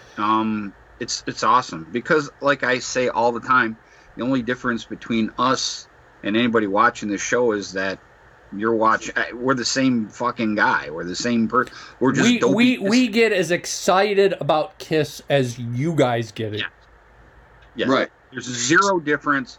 We are not important. This is just dopey fans talking to dopey fan. Dopey fan. Yep. That's it. Well, yeah, and I also want to say too, I would not be able to take the photos and share the photos that I do with you guys if it was not for the band being so incredibly generous and allowing me to do so. So I want to publicly say thank you to Kiss for being so awesome to us and being so incredibly supportive and letting me do what I do. So just because I keep getting these emails or messages, guys, I don't sell pictures. I just don't. The reason I do it is to share it with you guys. Please enjoy them and appreciate it online, but I don't have a gallery. I'm not selling them. And it's just, I don't. So my apologies. I don't mean to be a dick about it, but that's why I do it, is I do it to share with you guys so we have awesome content, and that's going to continue to make our little world of Three Sides unique. And you've been getting so much love for the photos you've been sharing from Minneapolis and Buffalo, and just starting to share the photos from Iowa from a few years ago. People are just floored by the quality, the color, the crispness, the sharpness, the everything. I mean, fabulous they're going, job. That bozo does that? Exactly. Exactly. Well, and I can say the crispness and the sharpness comes from Sony, okay? Because So can you? We've got some people who've asked. A number of people have asked. What kind of equipment are you using? Okay. Well, if you're just going to get started and you want to start taking pictures, you don't have to do what I've done, because I've gone through a whole variety of different cameras over the years to get to where I'm at right now. What I'm currently using is the Sony Alpha A7 Mark III. That's the body of the camera. And then I'm using exclusively Sony's G-Series glass, which is really important. So the easiest way for me to say this is like, if you go out and you buy yourself a really great receiver and a great CD player or a turntable, but then you buy crappy speakers, the sound of that record is never going to be as good as it should. This is the same thing. Don't go out and buy yourself a Sony mirrorless body and then skimp on the lens and don't purchase like a G-Series glass. It will make all the difference. But you can still get some incredible pictures with a lot of different brands, be it Nikon or Canon. There's a lot of them out there. So start within your budget and take some classes online and learn what you're doing and understand how to make the different settings work for you. That's the key to the whole thing. And I would add, go volunteer wherever you can to offer to take free photos for the smallest bar bands to whatever. Just, go into a venue and ask the venue manager, hey, can I take some photos for you to use? You can have them. You can do whatever you want with them. You need to get that experience, because one of the things I learned when I was with KISS is it takes time to understand concert lighting and how that will change something. Yep. So Especially you need live experience for that. Yeah, and especially with KISS, because they have white faces. And that reflects differently in a spotlight than people who don't. There's all these different things, but also kudos to their staff. The people that run the lighting and the video screens, those guys are top notch. Their sound men, everybody. They've hired the best of the best. They truly have. And so I can't take all the credit for the photos. I can tell you the experiences help, but for the first year or so when I decided to start taking pictures, most of it was, to Michael's point, in bars.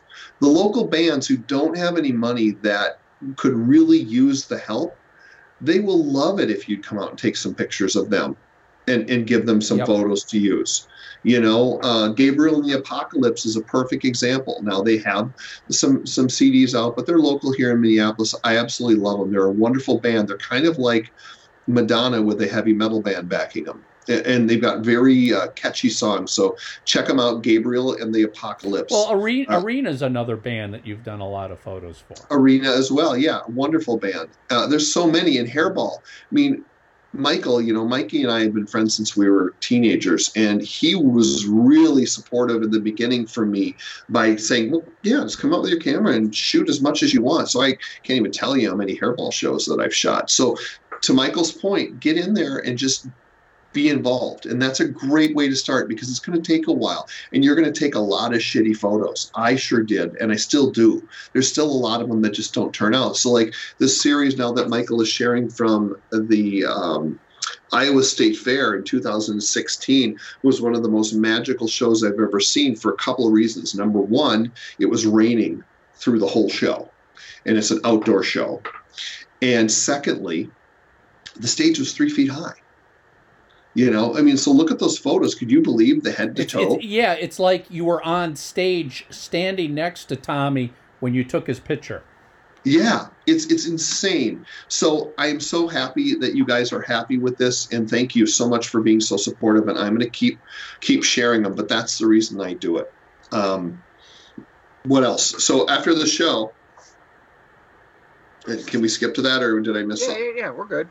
Okay. Let's make sure you don't screw up again. Well, because they start to blend together. It's the KISS bubble. Shit starts to blend together. It's true. So here's the most interesting thing of the time there. This last round is we're hanging out after, and Mark wanted to say goodbye to Eric because that was his last show for a while, and he was heading back home. So we're standing around, and Mark and I are just kind of talking, and Kyle's over there with his wife Tracy, and Dr. Mark is there. There's not many people, maybe 5-8 of us back there. And Paul comes out of his dressing room. They're about to leave. They always say goodbye and all that. We talk sometimes we don't say anything. And he walks past Mark and I, and he stops. He turns around, and he's like, and we're like looking at him like waiting for him to say, and then he just goes into this tirade of jokes, one right after the other, that were so freaking funny. I was literally crying. We were both laughing so hard. So to give you a little insight, Paul is actually really fucking funny. Oh my God. And so what was weird is just the three of us were having this conversation, and then we're all laughing so hard that everybody over here is just like looking at us like, what are they talking about? Yeah.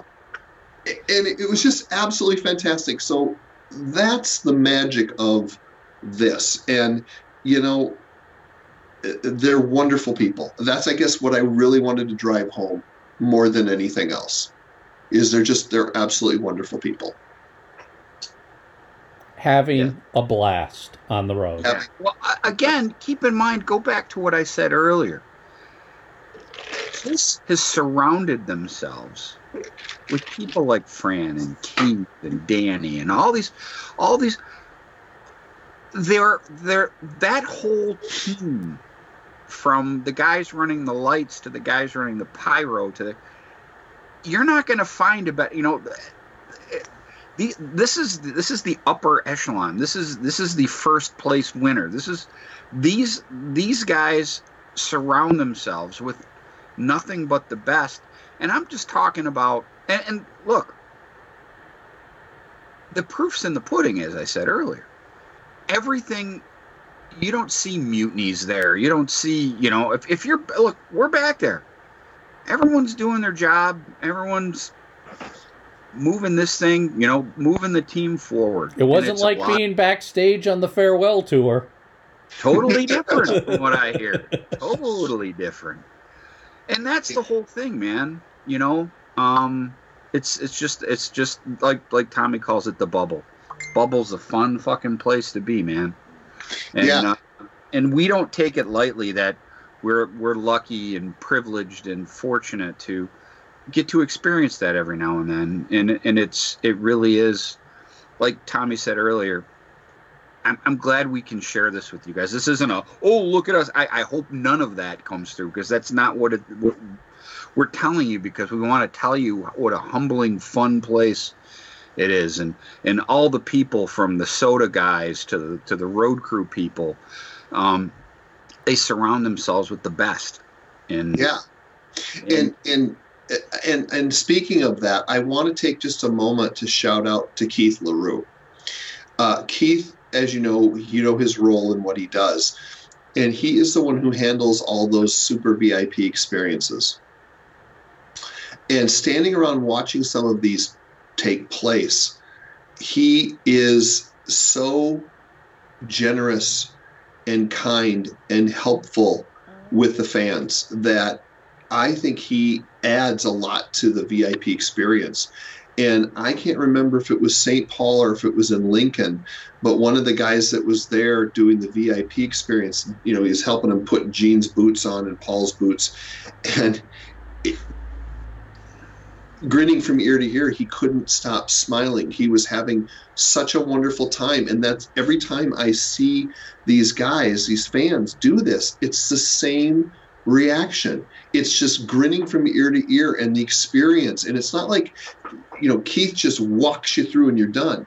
He takes time and answers questions and makes sure that you get the time you need to do these different things. And it's never a rush. I never see him like, come on, guys, we got to keep moving. I never once see that. It's this casual, slow pace throughout the whole experience, and you don't feel like you're being pushed through or rushed in any way, shape, or form. And I don't know, that's just, to me, really stood out as an incredible thing. So I think that he deserves some credit, and people need to know, if you're going to do one of these super experiences, the VIP packages, that they really go out of their way to take care of you.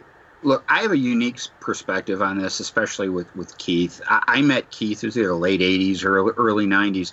Much like we've preached, that's how I met these two idiots. We all, at some point, got our asses off our couches and went to New York or went to Chicago or went. That's how you meet people. I met Keith, like I said, late 80s, early 90s, going to the New York Kiss Expo. And then after you start seeing the same people at shows all the time, next thing you know, like, hey, you're the guy who was standing next to me in line. Because I remember when Keith had a fanzine, and he was just another fan. I subscribed to his fanzine, Kiss Force. So that's what I mean. And it's so cool to see somebody that is the genuine article. And there's a reason the guy's smiling all the time. He's just a good guy. And, it's nice to see him put his love for the band, share that with you guys, because like Tommy said, it's true. Are those things expensive? Yeah, because if they were super cheap, Kiss would never get on stage. I mean, look, that's just the most honest way you can put it. Is it expensive? Yeah. But like Tommy just said, and I know because I've seen a million of these, never rushed through, the way they do these now. Don't get me wrong, Mike. You were right there when it started. There was trial and error the first year. Oh or two. yeah. Well, the first 3 or 4 shows were rough because nobody done this before, so we were completely guessing as to like what kind of obstacles will we run into. I remember specifically because the first show was in Hartford, Connecticut. It was an outdoor shed, and it was at night, obviously. So the pictures were outside. We still didn't have a dedicated tent for this. You didn't have a dedicated backdrop. We had a dedicated VIP host who had a camera and a tripod, but we didn't have professional lighting. And the problem we didn't anticipate was, crap, it's too dark. We can't get great photos because it's too dark. So we learned all that stuff very quickly, and credit to all of the VIP hosts they've ever had.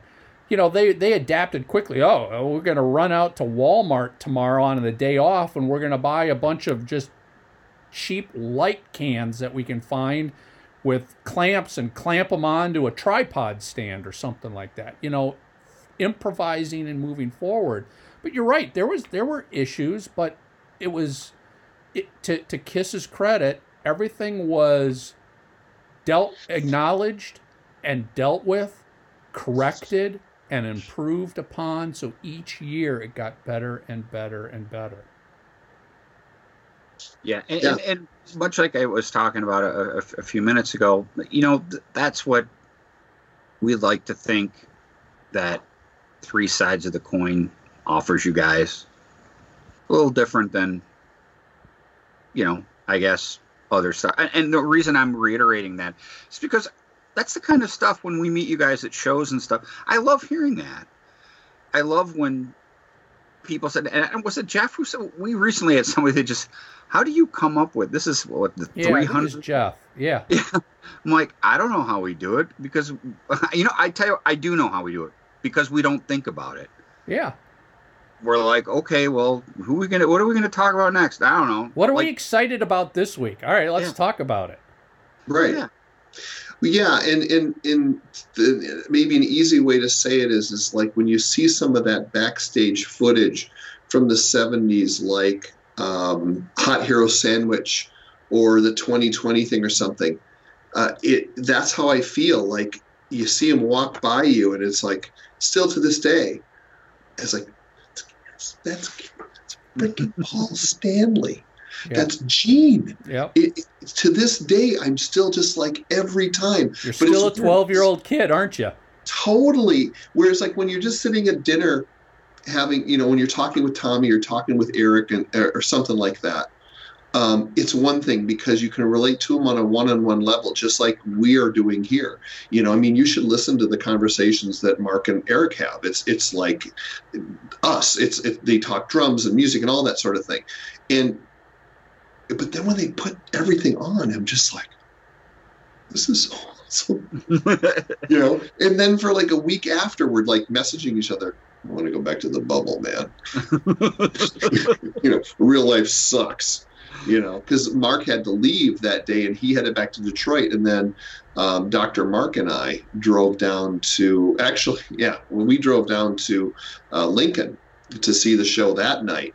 And it's like every single time something funny or weird happens. So we're down there, we're kind of standing around backstage and we're waiting. Roth is going to go on in a few minutes. And here he comes walking around the corner with this big long metal pole. And he's like flipping it around like a Japanese, samurai. Yeah, thank you. And he stops and starts talking to Dr. Mark about something. And then whatever it was, and then he walks right to me. He's like, "Hey, Dave Roth, nice to meet you, man." It's like, yeah, I know who you are, man. That's another one of those moments of like, oh my God, it's David Lee Roth. You should see Tommy and I in Buffalo because we thought he was going to walk in front of us because we were near his dressing room. We're like, David Lee Roth's going to come out. David Lee Roth. You two are like Beavis and Butthead. You really are. Beavis and Butthead. That photo you posted early in the week or over the weekend of the three of us, that's us. That's exactly it. So it's not lost on me and it's not lost on Mark. I want you guys to know that we appreciate your support, Michael as well, and Lisa. We all appreciate your support, but we want you to know that we want to share this stuff with you because we're just like, we can't believe it. We can't believe it. I mean, every time anything happens, I'm like, man, I remember when I stood in line 4 hours for a 10-second handshake at Great American Music. My God, it's the same band. Oh. Yeah. Yes, and that's exactly how it feels. We're just like, yeah. So that's that's our bubble report. That was Tommy and Mark's big adventure. Yeah. So, and I can't tell you what. Once all this crap's done, all this virus crap, guess what? We're doing it again. Back on the road. Planning out the itinerary. Hold on. And I'm going to segue this on one of my favorite of all times and our future guest. And again and again and again and again, you can bet your ass on that, baby. That's a little preview to next week. For next week. So don't give up hope, people. All right? Everything is going to be okay. It's going to get back to normal. We're going to be back out there seeing all kinds of live bands and enjoying these shows. If you're depressed, you know what I do? Put on some music. If you can't crank it, put headphones on and crank it to yourself. Even 30 minutes of just listening to some kick-ass music that you love puts a smile on your face. It does. It really does. And, to those, because I get a lot of messages from people going, I'm on the fence. Should I do this meet and greet? Should I do this? Yes. You will never regret it, but you will regret it if you don't do it after everything is over.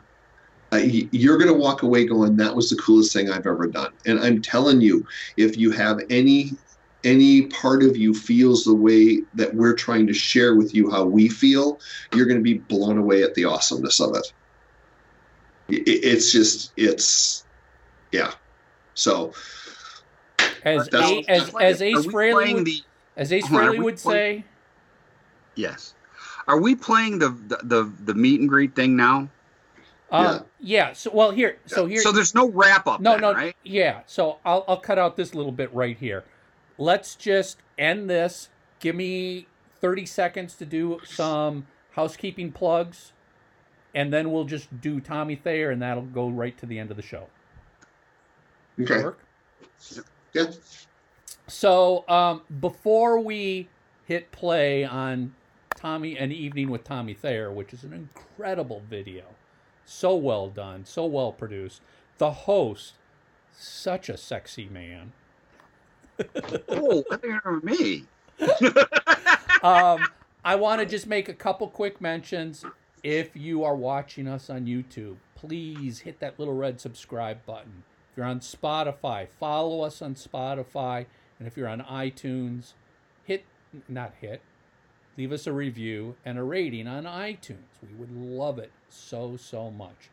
As for homework this week, let's take the pressure off. No homework. You can say whatever you want. Talk about whatever you want. Comment whatever you want. No pressure. We've got enough pressure in our lives right now. So we're telling you no homework for school this week, okay? Talk to us. Yeah. So saying all that, I think let's just let it roll and it'll go right to the end of the show. An Evening with Tommy Thayer. Want to get your official 3 Sides of the Coin logo and shocker tee? Now you can. We ship worldwide. Get yours online at shop.threesidesofthecoin.com.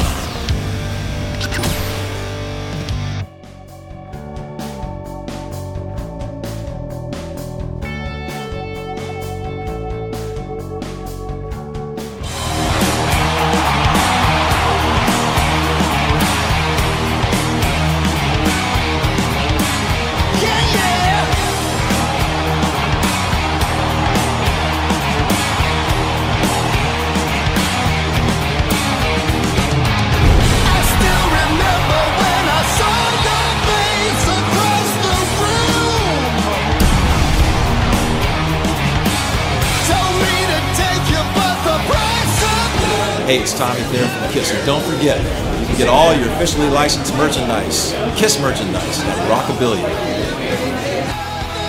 So, without any further ado, I would like to bring out an incredible guitar player, musician, and all-around fantastic guy, and the Kiss guitar player, Mr. Tommy Thayer.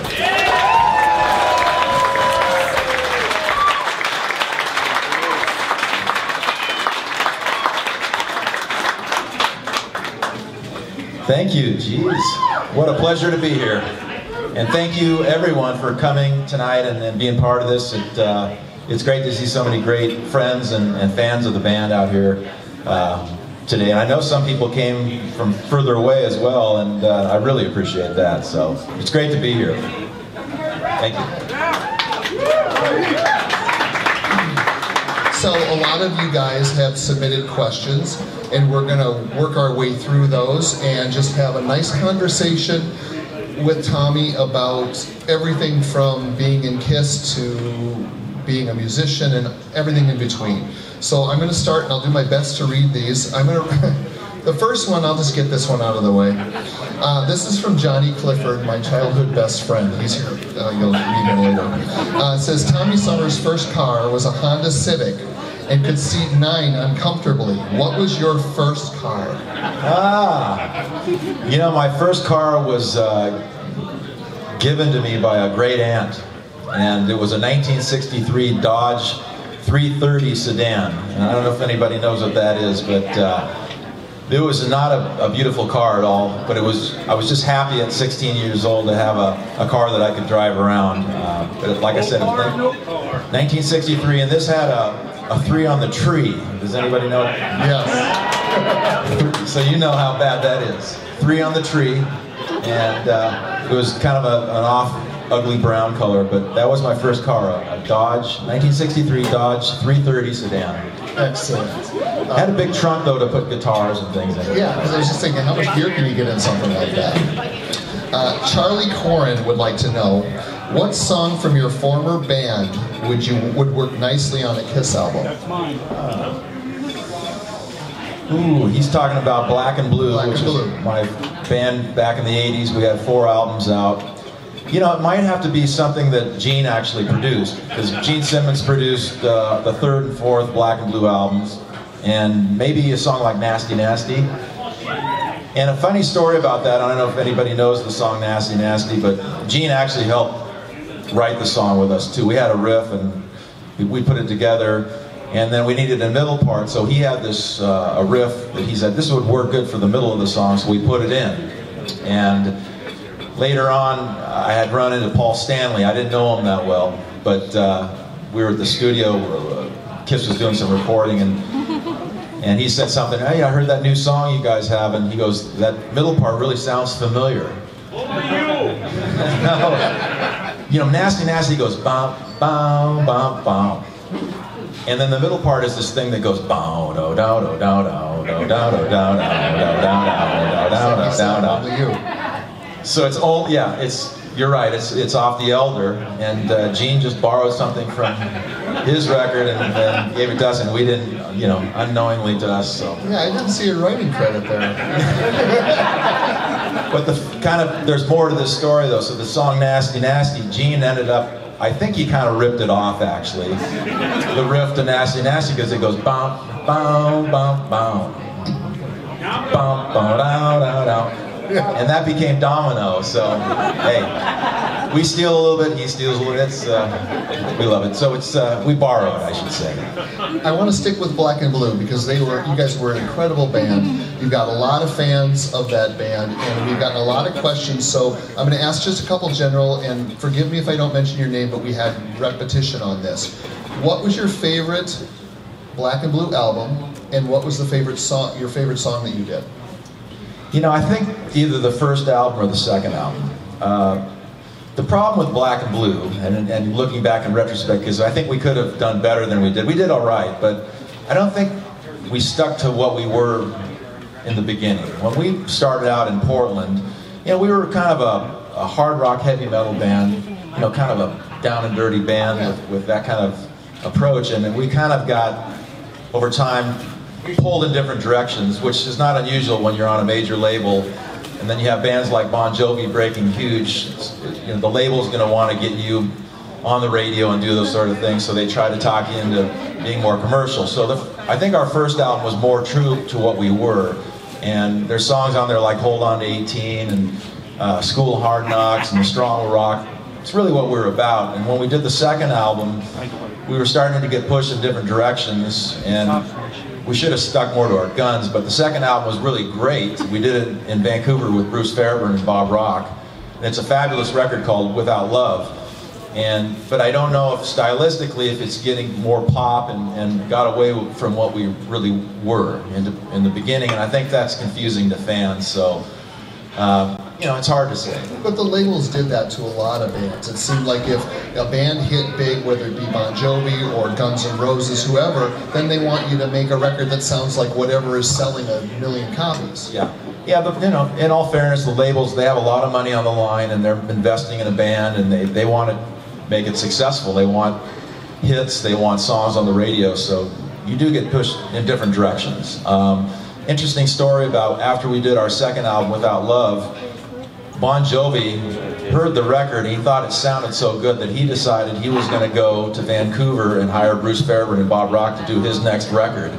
And his next record was Slippery When Wet, so wow, it's interesting what happens. And he's talked about that in interviews before too, so I just thought it was cool that he mentioned that, and he talked about Black and Blue and how that record made, you know, influenced his decision to go up to Vancouver, British Columbia, and record Slippery When Wet. Well, yeah, that's huge, especially when you have a contemporary that calls you out and says, yeah, I like the way this sounds.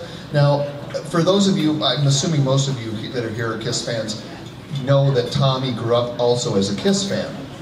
So, at one point, did Peter Criss come in to do backing vocals? Because Mr. Zero wants to know about that. And can you tell us what that was like, or meeting him for the first time, was that like, oh my gosh, this is really, you know? Yeah, you know, it's funny, because going back, even before I played guitar, I was a Kiss fan. And it was really Kiss that kind of inspired me, along with some other groups, to take up guitar, because I wanted to be in a band, and I just loved the bands and the music. But fast forward, when we were working on our third album, in Black and Blue, called Nasty Nasty, which is one of the ones that Gene produced. Somehow we brought up the idea of, wouldn't it be cool if Peter Criss would come and maybe sing on a song or do something on our album? And we said, Gene, could you call Peter and see if he'd be into doing that? And so Gene was, I don't think Gene had talked to him in a while. And so Gene called Peter, and Peter came to the studio, and when he came in, it was like, wow, you know, Peter Criss, I can't believe he's here, and he's actually going to record with us. And for Gene and Peter, this was in 1986, and it was kind of a reunion of sorts for them, because they hadn't seen each other for years, at least for a few years, and so, you know, they were all hugs, and, you know, God, it's great to see you, and just kind of I think they were happy to be together and see each other at that point too. So there was a song we had called Best in the West, and Peter did some background vocals, and he did some vocal ad-libs on it that were really cool, and we always loved Peter's voice, at least I did growing up. I thought, you know, when he sang Black Diamond and some of those other tunes, it was, you know, he sounded great, and, you know, Nothing to Lose. So we were all, Jamie, our singer from Black and Blue, and myself, we always loved Peter Criss and the way his voice sounded, so we thought it was cool. Well, yeah, I mean, you've got someone that you admired growing up, and now they're singing on your record. You got a guy that's producing your record. That you must have been just like, wow, this is really actually happening. Yeah, it was unbelievable, actually, because we're just these guys, we're these young guys from Portland, Oregon, and to have Gene Simmons suddenly coming to your rehearsal each day to work pre-production for the album. And at the time, they were on tour in '86, and I'm not sure if it was Asylum or which record, but on days off, he would literally fly back to LA just for the day, just to rehearse, come to our rehearsal. And he was really diligent, and I was really impressed with how, you know, how much effort he put into it. And he did a great job, and he definitely worked hard at it. Yeah, and that gives you confidence too, I would think, going in when you have someone that's producing that believes in what you're doing. Absolutely, yeah. So he came on board, he really championed our cause and really helped us out a lot.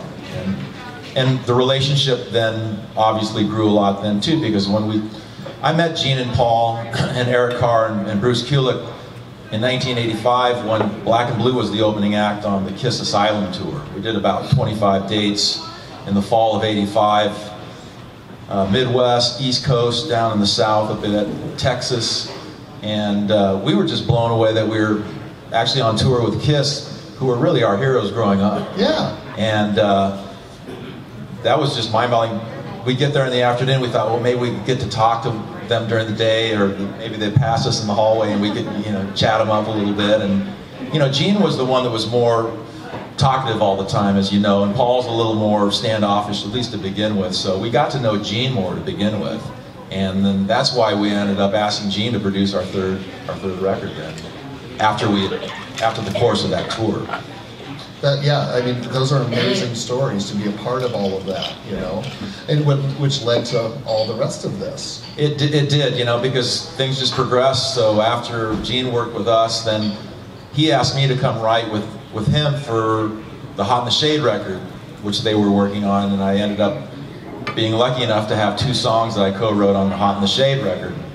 Street Giveth, Street Taketh Away, and a song called Betrayed. I'm sure you guys know those. And, yes. You can clap, it's okay. The great little story about this. So back then I was pretty poor. I was just a struggling musician. I was staying on people's couches, and I got those songs on that Kiss album, and I thought, this is going to be good because Kiss, they sell 1 million records, so this could be good for some songwriting royalties. So one day I came home and I opened my mailbox, and there was a check from Polygram Publishing Company, who published the songs, and I opened the check. It was a $25,000 check. Wow, nice. And I was like, well, okay. This could be a way. Now we're starting to go the right direction here. So that was really a big event for me when I got that 25. I'd never had $1,000 in my life, and to have this check, and I put it in the bank, and it was just, that was a turning point. I thought, man, maybe I can make it in this business and be a musician. Yeah, and that's the kind of stuff I love to hear about, is how when you start to have that success, that feeling you get, and you start to say, look, I think I'm going to do this. Do you have any advice you can give people here tonight, not necessarily musicians or being a rock star or anything like that, but just in life, about following what you really believe in? Yeah, it's really true. It doesn't matter if you're a musician or whatever you're doing in life, because it's more about the effort. I know you hear that a lot, but really it's the perseverance and the stick-to-itiveness, and just not really giving up. Just keep doing what you're doing. And I don't think it has to necessarily be towards one goal either. It could just be whatever you're doing in life. You just keep doing it and do it as well as you can. But don't give up, don't change, don't doubt yourself, and you just keep going, because one thing leads to another. Because I don't think life is linear. I don't think you decide what you're going to do and then you just go straight towards it. I think it's, you go this way, one thing leads to another, and you take a turn. Because I've gone through all kinds of things in my life to get where I am now, and I never honestly would have thought, I didn't think I was going to be where I am now. I always worked hard, and I just, took an opportunity, and I just stuck with it and didn't give up on things, even when I wanted to give up sometimes. Yeah. Because back before I was actually the guitar player in Kiss, I was road managing and working behind the scenes, and there were some points there, honestly, where I thought, I'm going to quit this. I can't handle it, because we were in the car ride coming over, and I was telling Tommy, being a tour manager or a road manager is one of the most difficult things that anybody could do. It's a tough job. It's 24/7. It's a no-win situation in most situations, because you can't keep everybody happy all the time, and everybody turns to you and blames you for everything. So there's a couple situations where I was just like, I can't handle this anymore. I'm not going to do it. So, but now in retrospect, I'm really happy that I did stick with it, and I didn't go home. Well, yeah, and I'm assuming you also learned a lot from that experience, which also helped you get to where you are now. Well, definitely. I mean, it was good conditioning, that's for sure. Yeah. This next question, I'm assuming, is a Kiss question. This is from Danny Halverson. What one song do you wish you could play or play more often? Is there a Kiss song that you wish you guys were doing? Well, there's a couple. There's one that I keep pushing to do, and for some reason, it just never happens. I really love the song "All Hell's Breaking Loose." And every time I bring it up when we're rehearsal, I to Gene and Paul, they just like, I don't know. For some reason, they just are not into doing it. I'm not sure why, but I keep trying. And Eric and I, we work on these guys, and especially when we're getting ready for the Kiss cruise. Yeah. Going for those deep tracks and trying to persuade these guys to do, stuff that people don't usually hear, especially for the Kiss cruise, because people on the cruise expect to hear the more obscure, deeper tracks. And there was a video for that song. It got pretty good play on MTV, so it's not completely unfamiliar. Yeah, I don't really get it. For some reason, they're just not into that song. And I've noticed on tour, seeing a bunch of shows, that people are really responding well to the 80s material. Yeah, it definitely. There's a lot of great 80s stuff. Sometimes it's harder for Paul now because singing the 80s stuff is so high, it's just almost impossible. So that is can be a big part of it. A stumbling block with that. But anyway, it's when we've been rehearsing for these cruises, and Eric and I will say, let's do the oath, let's do Kissin' Time, and Gene and Paul, they'll turn to us and they'll go, really? And we go, yeah, no, people really love it. They go, are you sure? Yeah, I guarantee you. So then, of course, we go to the cruise and we play the oath, and people are just going insane. And then we look at those guys and say, see, I told you. Well, I'm not gonna. I don't mean to embarrass you, but I want to say I've gotten to know Tommy pretty well over the last several years. He is truly one of the kindest, most humble, nicest people I've ever met, and he is so responsible for how much cool stuff is going on with the band. Because you are. You were involved in everything from the Kiss releases of the Kiss Vision, all that stuff. Thank you. Yeah. I think there might be something to that. I'm not going to take all the credit. I appreciate that. The next question is from Krista, and I'm assuming she wants to know, why did you choose to play guitar? I'm assuming versus drums or a different instrument.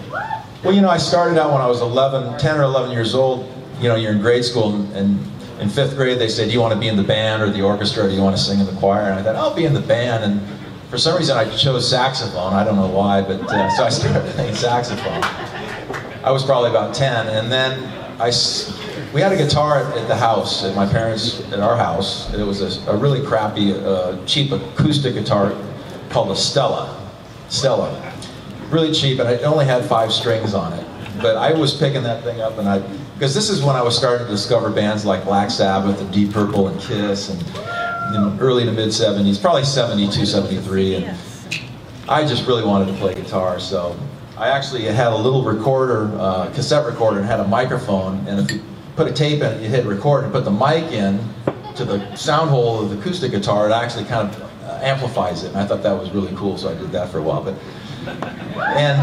I was playing saxophone, but I didn't really love the saxophone, honestly, as much as I loved the guitar and rock and roll music and all that, so my mom finally said, I'll help you buy an electric guitar, but you have to make a deal with me that you'll continue to play the saxophone until you graduate from high school. So I said, of course I'll do that. So I played sax all through until 12th grade, but she helped me buy my first electric guitar. So, it was I just loved the guitar players and the way it looked, and the bands and the music at the time, and it was just something I really wanted to do.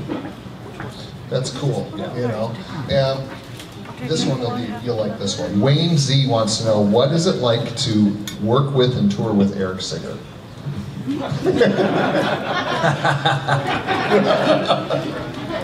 Some of my friends are here, like Keith LaRue, and he knows Eric really well, and Mark and Jeannie. But Eric is an interesting guy. He's really hyper, and I think he has ADD, no doubt about it. Yeah, maybe a little. He cannot focus on one subject for more than 15, 20 seconds, and then it's on. It's funny, we'll be sitting in backstage band, we're eating dinner or something, and we'll start a conversation, Gene or Paul, or we're talking about something interesting, something current events or something, and Eric will jump in for about 10 seconds, and then suddenly he'll be talking about something else, or he'll ask somebody else another question, and then he'll jump that and go to another question, and there's 3 subjects all of a sudden going on, and Paul and Gene and I are looking at each other like, what's going on with this guy? So he's one of the nicest guys you'll ever know. He's got really the biggest heart of anybody I think I've ever met. He's really giving, and cares, and he's real sensitive, and he loves his friends. And but Eric's, I think he's hard to get to know a little bit too. I think when you first meet him, he's a little standoffish, and I've heard some people think or say that he's, I don't know, he doesn't seem very friendly in the first place. But once you get to know him, he's going to be your best friend forever. But he's one of a kind. There's no doubt about it. Yes, he is. This next question is from Roger. And we touched on it a little bit, but I want to expand. Who were your influences growing up, and did you ever dream growing up to join KISS? Like I said, I loved Black Sabbath. I loved Ritchie Blackmore and Deep Purple. I was a big Montrose fan. Ronnie Montrose is probably one of my biggest influences on guitar. Davy Johnstone from Elton John's band, Pat Travers, Robin Trower, Johnny Winter, all the great guitar players in the 70s, Jimmy Page.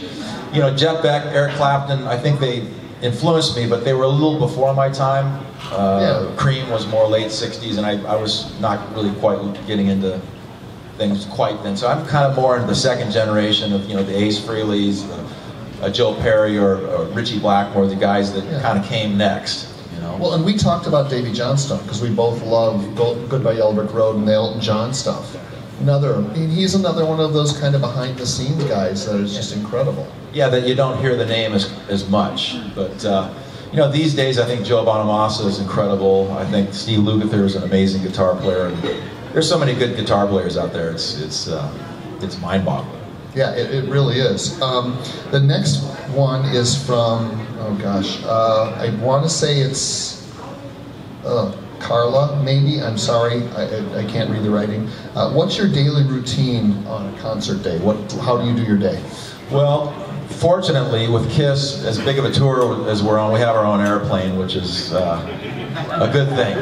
And so it gives us the ability, really, to sleep in, and then we don't have to leave the hotel until probably 1 or 2 o'clock. And I'm talking about in the city we just played in. So we played in, like last night.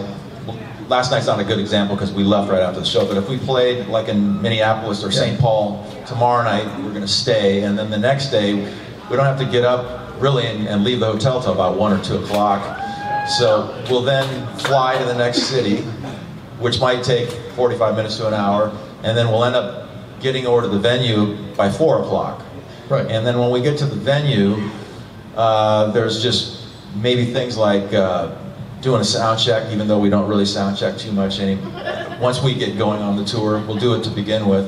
We're signing merchandise, kind of getting something to eat. We have some catering, and we'll get a light dinner, that kind of thing. But then we start the makeup process, which we give at least 2 hours to do, because we do our own makeup. I think everybody probably knows that, but we don't have makeup people that do it for us. Everybody in KISS's eyes done their own makeup. So we'll start that about 5:30, 6 o'clock, because we have to be ready at 8 o'clock. And the makeup process is something we do every night. I can't imagine not doing it. It's really the transition in getting ready for a KISS show, putting the makeup on. Well, what was it like, if you can remember, the first time you put it on and you're about to play your first show, looking in the mirror? What was that like? Well, it's different for me, though, because I was in a tribute band. Understood, but this is the band. Yeah. So, but I guess I refer to that, though, because I did the tribute band for a while called Cold Gin. We just did it for fun, but we put makeup on, so I knew how to do it.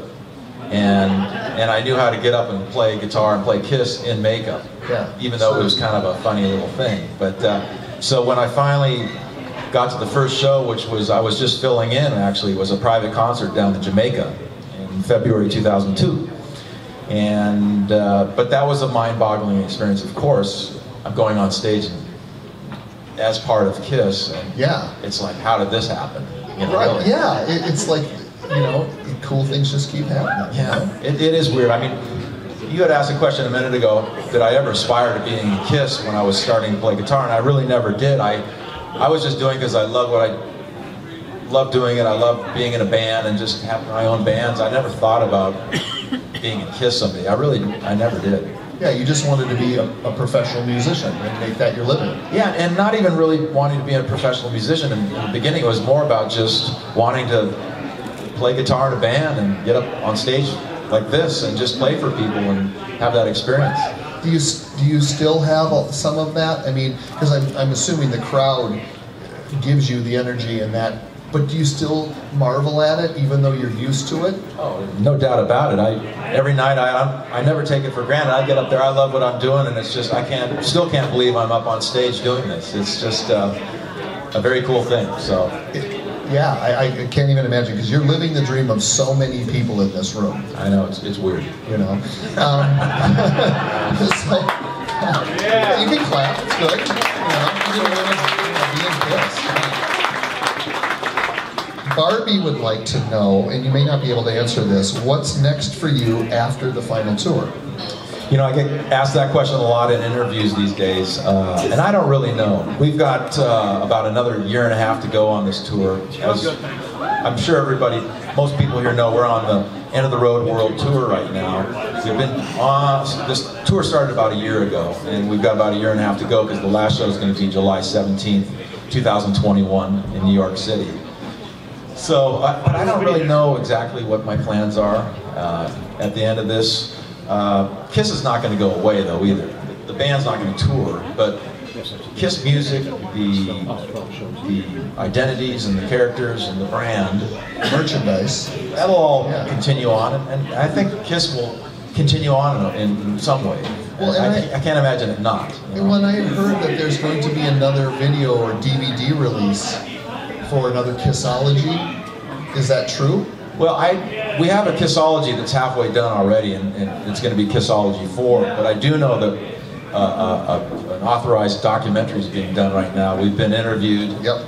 There's a guy that's doing it, John Dorsey, and we're working on that, and I know that there's a talk of a feature film in the works too. I know Doc's been working on that too. So. Which would be great, and now look at all of the ones with the Elton John and Queen. There should be a Kiss film too, but you guys have such a long history that it would almost have to be an 8-hour thing. A mini-series. A mini-series on Netflix.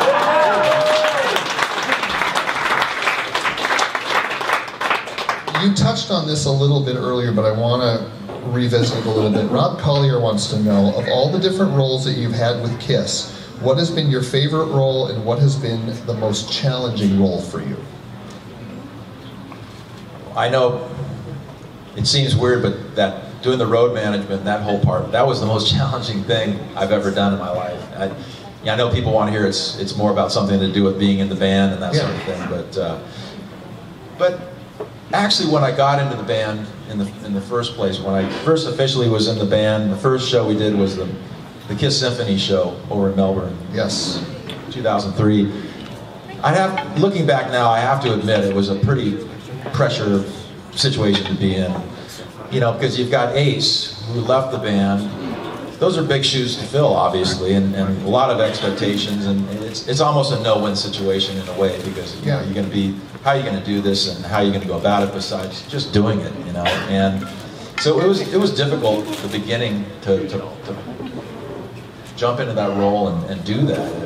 Even though I was really happy about it, there was a lot of pressure, and it wasn't easy to begin with, and took a lot of flack too. You know? Oh yeah, well, but you've really made it your own. It's its own character. It really, truly is. Well, it's the Spaceman, and I think as time goes on, by the time we did Monster, I feel like the guitar playing on Monster is more, you know, it's Kiss, but it's me more too. I think that Sonic Boom is really good, but I think some of the stuff on there is a little derivative sounding, even though it's a great record. And we really just wanted to make a classic Kiss record with Sonic Boom, but Monster I think is a little more us, or a little more me, but being Kiss at the same time. And then, you know, and present day tours, you know, like the new outfit, it's a new design. It's something that I was involved in putting together as well, and just the whole approach. Not even the guitar solo we're doing now. I mean, of course, I'm doing the Rockets, which is you know, an Ace thing to begin with, but at the end we're doing this rapid fire thing, and it's so there's some new things that are going on that are exciting and a little bit different, which, you know, I can call a little bit more my own a little bit. Well, and I like Sonic Boom and Monster. I love those records, and to one point, Lightning Strikes. I love that song. I would love to hear you play that live, and I know that you don't always have the decision on all of that. Well, but I understand it though too, because I love the song too, but most people don't know When Lightning Strikes. They don't know Out of This World as much. And when we go out there and do a show in a big place on this tour, we have to do the songs that people know more to get their reaction, keep the excitement up. And if we did those songs, most people wouldn't know them, I don't think. So could be, but you know, there's so many hardcore fans there too. But I get it. You're playing to a large amount of people, and not everybody's a hardcore fan. Some of them are coming just for the experience and seeing you for the first time. All of that. Yeah. So that plays into it as well. Have you talked at all about doing another Kiss record, or is that just off the table? Yeah. We were actually talking about not a Kiss record. I was talking to Paul, and we were talking about other. You know, I think Bon Jovi has a new record. You know, people are doing records, and the discussion is, you know, is it really worth doing it? I know that the fans would love it, and we enjoy making it, but it does take a lot of time. Yeah. And the net result, though, is that nothing happens, you know, because people aren't really buying records or buying music anymore for the most part. So it's, you know, that's kind of frustrating, and it comes off looking like it's a, you know, it's a disappointment, or it's not a success then, because nobody's buying the records. So. Right. Yeah, it's the world we live in now. Yeah. Everything's changed. We'll buy it. Yeah. Okay, yeah. That's one. But you know, that's why, but on these last few tours, you know, I was doing Shock Me. The reason I was doing it, because it's that's a song that's been around. It's on Love Gun. People know that song. And so that's why we were doing it, and not the other songs that, off Sonic Boom and Monster. So. It's just, you have to play the stuff that gets the reaction and keeps the excitement level up. Yeah, you want every single song to be that high energy through the whole thing. Yeah. Unless you're on the Kiss cruise, it's a different situation. Yeah, that's a whole other animal. Bradley, I think it's Reitler, would like to know, when you're on tour, how many costumes do you have? How many copies of your costume do you have on tour with you? Yeah. We have 3. Basically, I have 3 outfits. They switch them out each day. The vest that I wear, that kind of mirrored thing. Yeah. There's 3 of those. So you switch them out because we get so sweaty on stage. It's a question of getting them dried out and ready for another time. So we rotate them to keep things kind of fresh too. Because if you wear one outfit, it just kind of gets beat down after a while. I have 2 or 3 pairs of the boots, but I stick with 1 pair because they're most comfortable. Oh. Well, nice. But it makes sense, you know, because the ladies know that when you're on heels all the time, your feet get friggin' sore, you know. And so you want to go with the most comfortable pair. That makes sense, and you can't just take it to a dry cleaner. You know? Yeah. And I heard in the early days that costumes would stand up on their own. Yeah, back in the old days, I heard the stories that you know, they were leather and they just had one outfit, so they literally the next night they'd be cold and stale and stinky, and but jeans is always stinky. I liken it to a dumpster smell. Great. You know, so when I get up there and we do cold gin, and then the part where Gene comes over and, you know, he starts trying to lick my face and all that stuff. It's just hideous. You don't want Gene Simmons drooling on you. Horrible. It's all part of the show. So we're going to try something new here that we haven't done before. We have a special guest who is going to ask a question, but I have to play it on the phone. So everyone just, okay? Tommy, it's Bruce Kulick here. My question is, we're all aware of your talent as a musician and performer in KISS, but you've also had the unique opportunity to be creatively involved in the making of Kisstory and the KISS box set, etc. Can you share some of the challenges of working on those projects with Gene and Paul? That's my question. Wow, that's cool. Bruce. I love Bruce.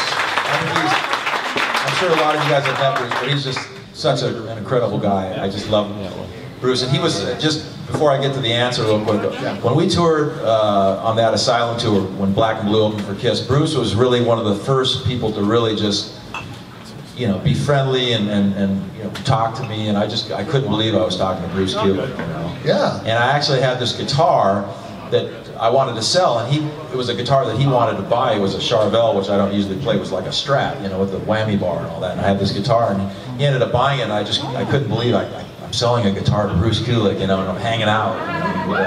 It was cool. So anyway, Bruce asked about history and getting involved doing these projects like the Kiss box set. And actually, the History book was the first project that I was hired with Kiss to do. After Black and Blue ran its course, of course I knew Gene and Paul because Gene had worked with the band and I had written with those guys a bit. So they asked me to come work for them at one point. I think it was about 92 or 93.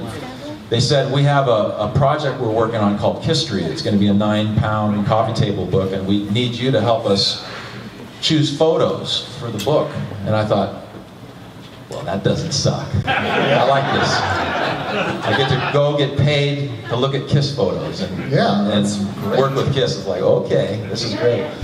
So I really worked hard at it, and I was working long hours and very diligent, get there early, leave late, and you know, I was working very hard, but it was cool because they had all these boxes of photos that were in storage in New Jersey for many years. It was all the stuff from the 70s, mostly like color slides, and they were in slide sheets in binders and thrown in these cardboard boxes, and they weren't stored very well, you know, and in some cases some of the photos might have got damaged because it wasn't temperature controlled or anything.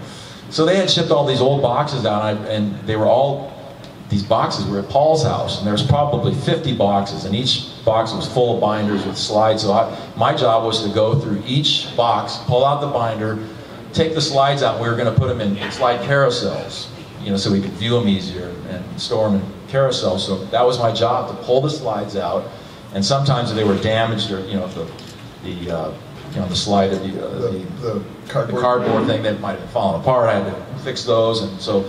But along the way, as I was going through the slides, my job was to pick photos that were really cool to go in History, and they needed a lot of them because it was a big book. So it was a great job, and I remember going through these binders, and wow, this is Finn Costello from when they went to, you know, the Hollywood. You know, they were at the Chinese Theater in Hollywood in 1976, and here's the original photos, and I'm just like, wow, this is amazing.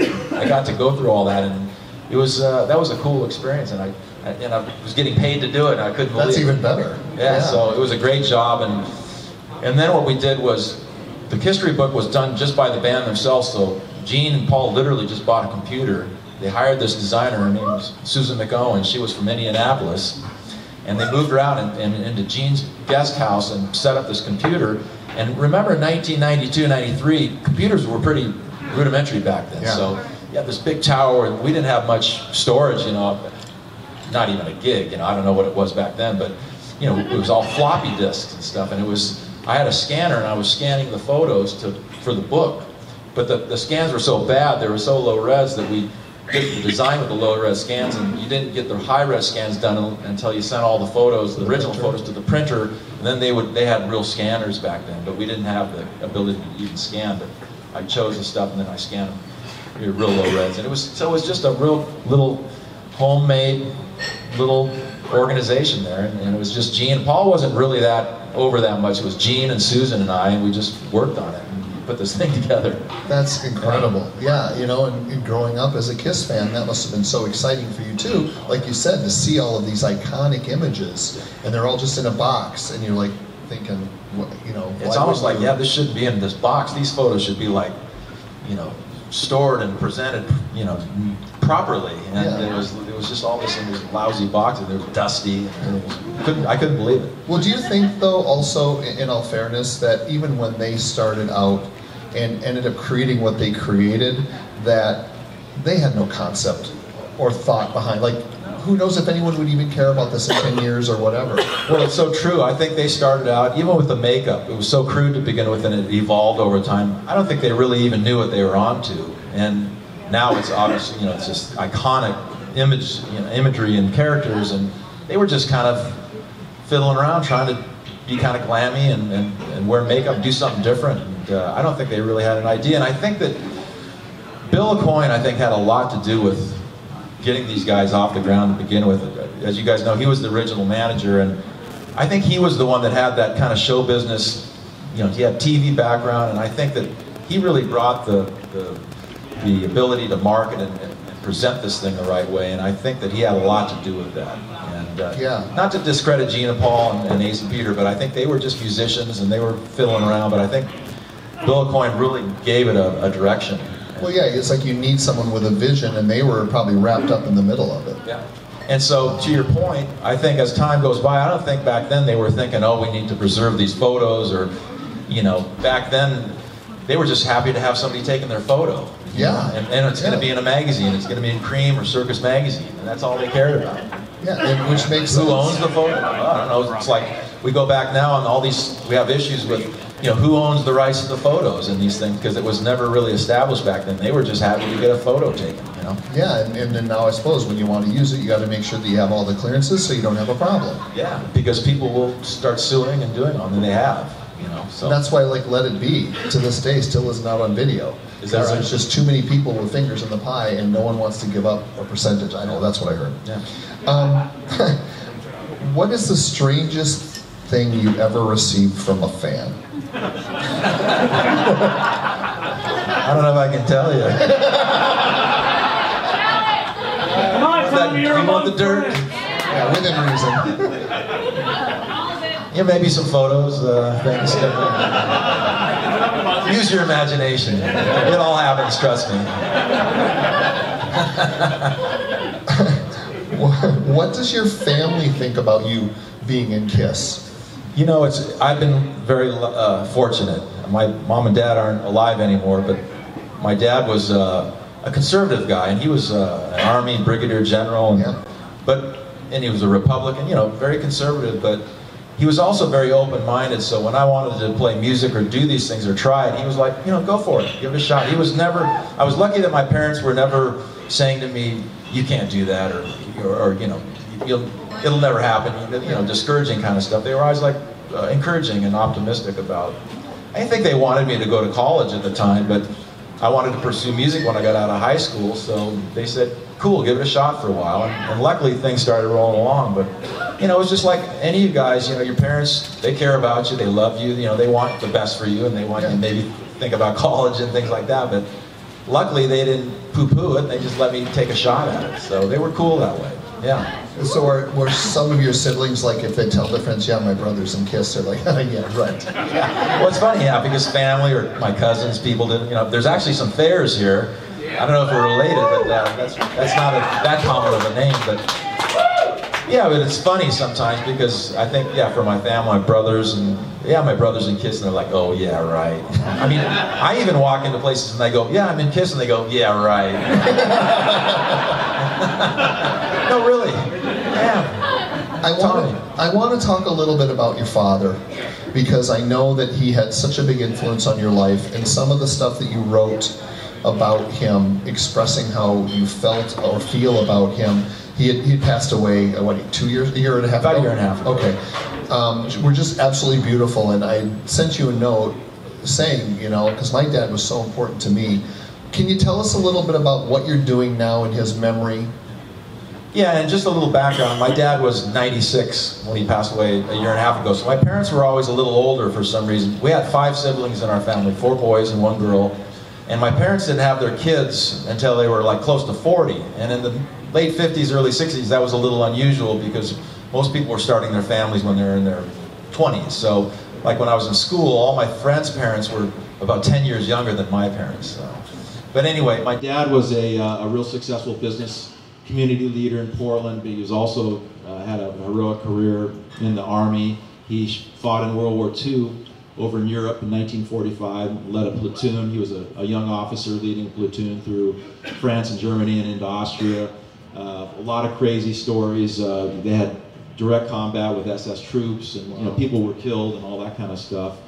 You know, so it was a pretty horrific scene. But the most horrific thing that happened was when they got into Austria in May of '45. They discovered and liberated a satellite. It was a Nazi death camp, and it was a satellite camp of Mauthausen, which is in Austria, which is a big camp. And this was called Gunskirchen. There was about 15 to 20,000 Hungarian Jewish refugees there. And they literally saved the lives of about 15,000 people that day. And, that's amazing.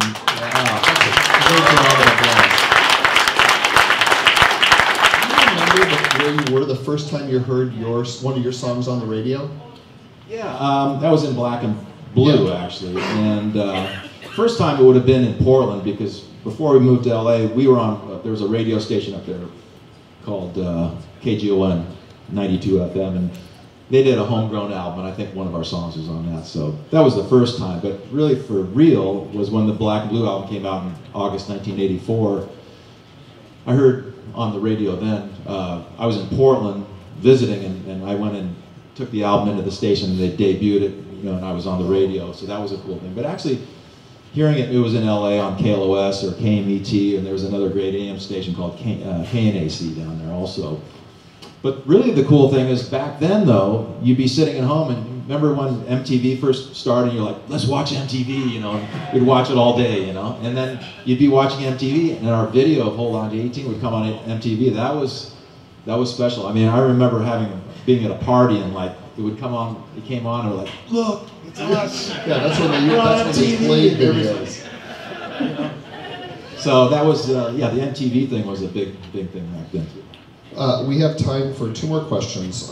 There's a lot of people who follow you that are very interested in your stage gear or the type of effects and things you use. Can you speak a little bit to what you use and why you use it?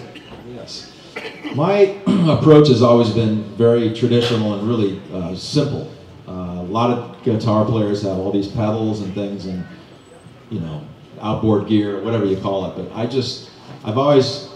my philosophy has been keep it really simple. Just get a good guitar and do a really good amp with one chord, and that's where you're going to get your best tone. And I think it's really true. So I've been playing Gibson guitars. I've stuck with Gibson, and then also Epiphone, which is the sister company. Yeah, your signature models. My signature models. But those are good guitars. And the Les Paul is what I've always played. It's a classic rock and roll guitar, going back 50 years now, and I think I grew up playing a Les Paul originally because it was the guys that I looked up to, the Jimmy Pages, the Ace Frehleys, the Davy Johnstones. These guys were playing Les Pauls, and I dreamed about having a Les Paul when I first was learning to play guitar, and eventually I got one. So I would have never imagined having a signature model later on like I do. So it's the Les Paul, and then my amplifiers are called Hughes & Kentner, and they're German made. And they're really, it's a high-end German amp. They're tube amps, very old school, so they're really like a good old Marshall, actually. They're really warm, they're really loud, and I use 300-watt Hughes & Kentner heads and 3 412 cabinets on stage. And actually, these days with the in-ears, though, we don't even have the cabinets on the stage. Our cabinets are underneath the stage. Because you don't really need them there because you're hearing everything in the in-ear monitors. You get your monitor mix that way. Yeah. I do have one cabinet under Eric's drum riser pointing at me on stage because I need it for getting, sometimes I get a feedback sound where you're sustaining a note. Yeah. And so I have that up there for that to kind of help with the tone a little bit. But it's pretty straight ahead. I don't use any effects except in my guitar solo. When I get towards the end of the solo, I put an octave divider on it, which is it makes the regular sound but an octave below it, so it's really ominous sounding. And that's just for the thing at the end of the solo. But in the middle of Lick It Up, when we do that who part, the blum blum blum blum blum, I put a chorus effect on for that. And then Do You Love Me, which is in the encores now, there's a part, the bridge, the backstage pass, I'm playing a arpeggio part, and that's got a chorus effect on it. Cool. Yeah, there you go. For all you gearheads. Yeah. Last question. What do you want people to remember about you? Wow, that's heavy. I know. It's a good way to end it, though. Well, I hope that I can be an influence, a positive influence on people. My dad taught me to really try to help people and be giving, and it's kind of our civic duty.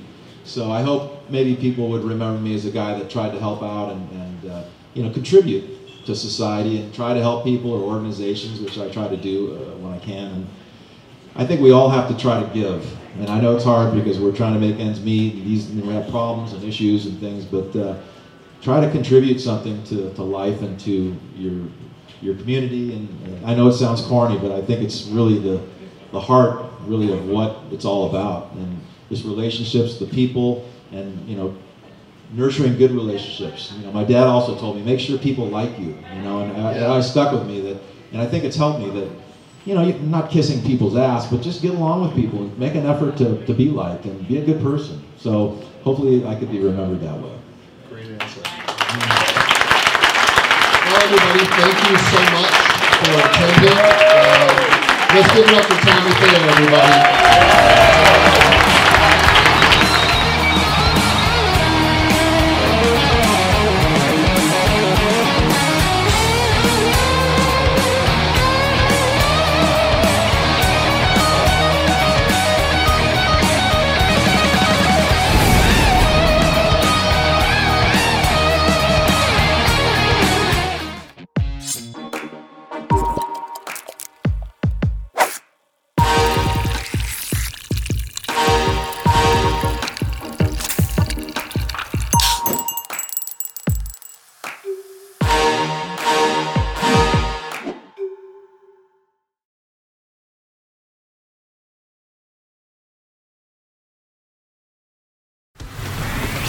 So you love the show.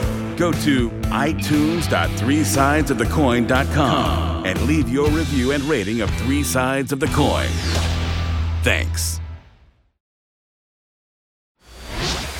Download your free copy of the KISS School of Marketing. 11 lessons I learned working with KISS. The #1 downloaded business book on NoiseTrade. Go to books.noisetrade.com/Michael Brandvold. You're listening to 3 Sides of the Coin.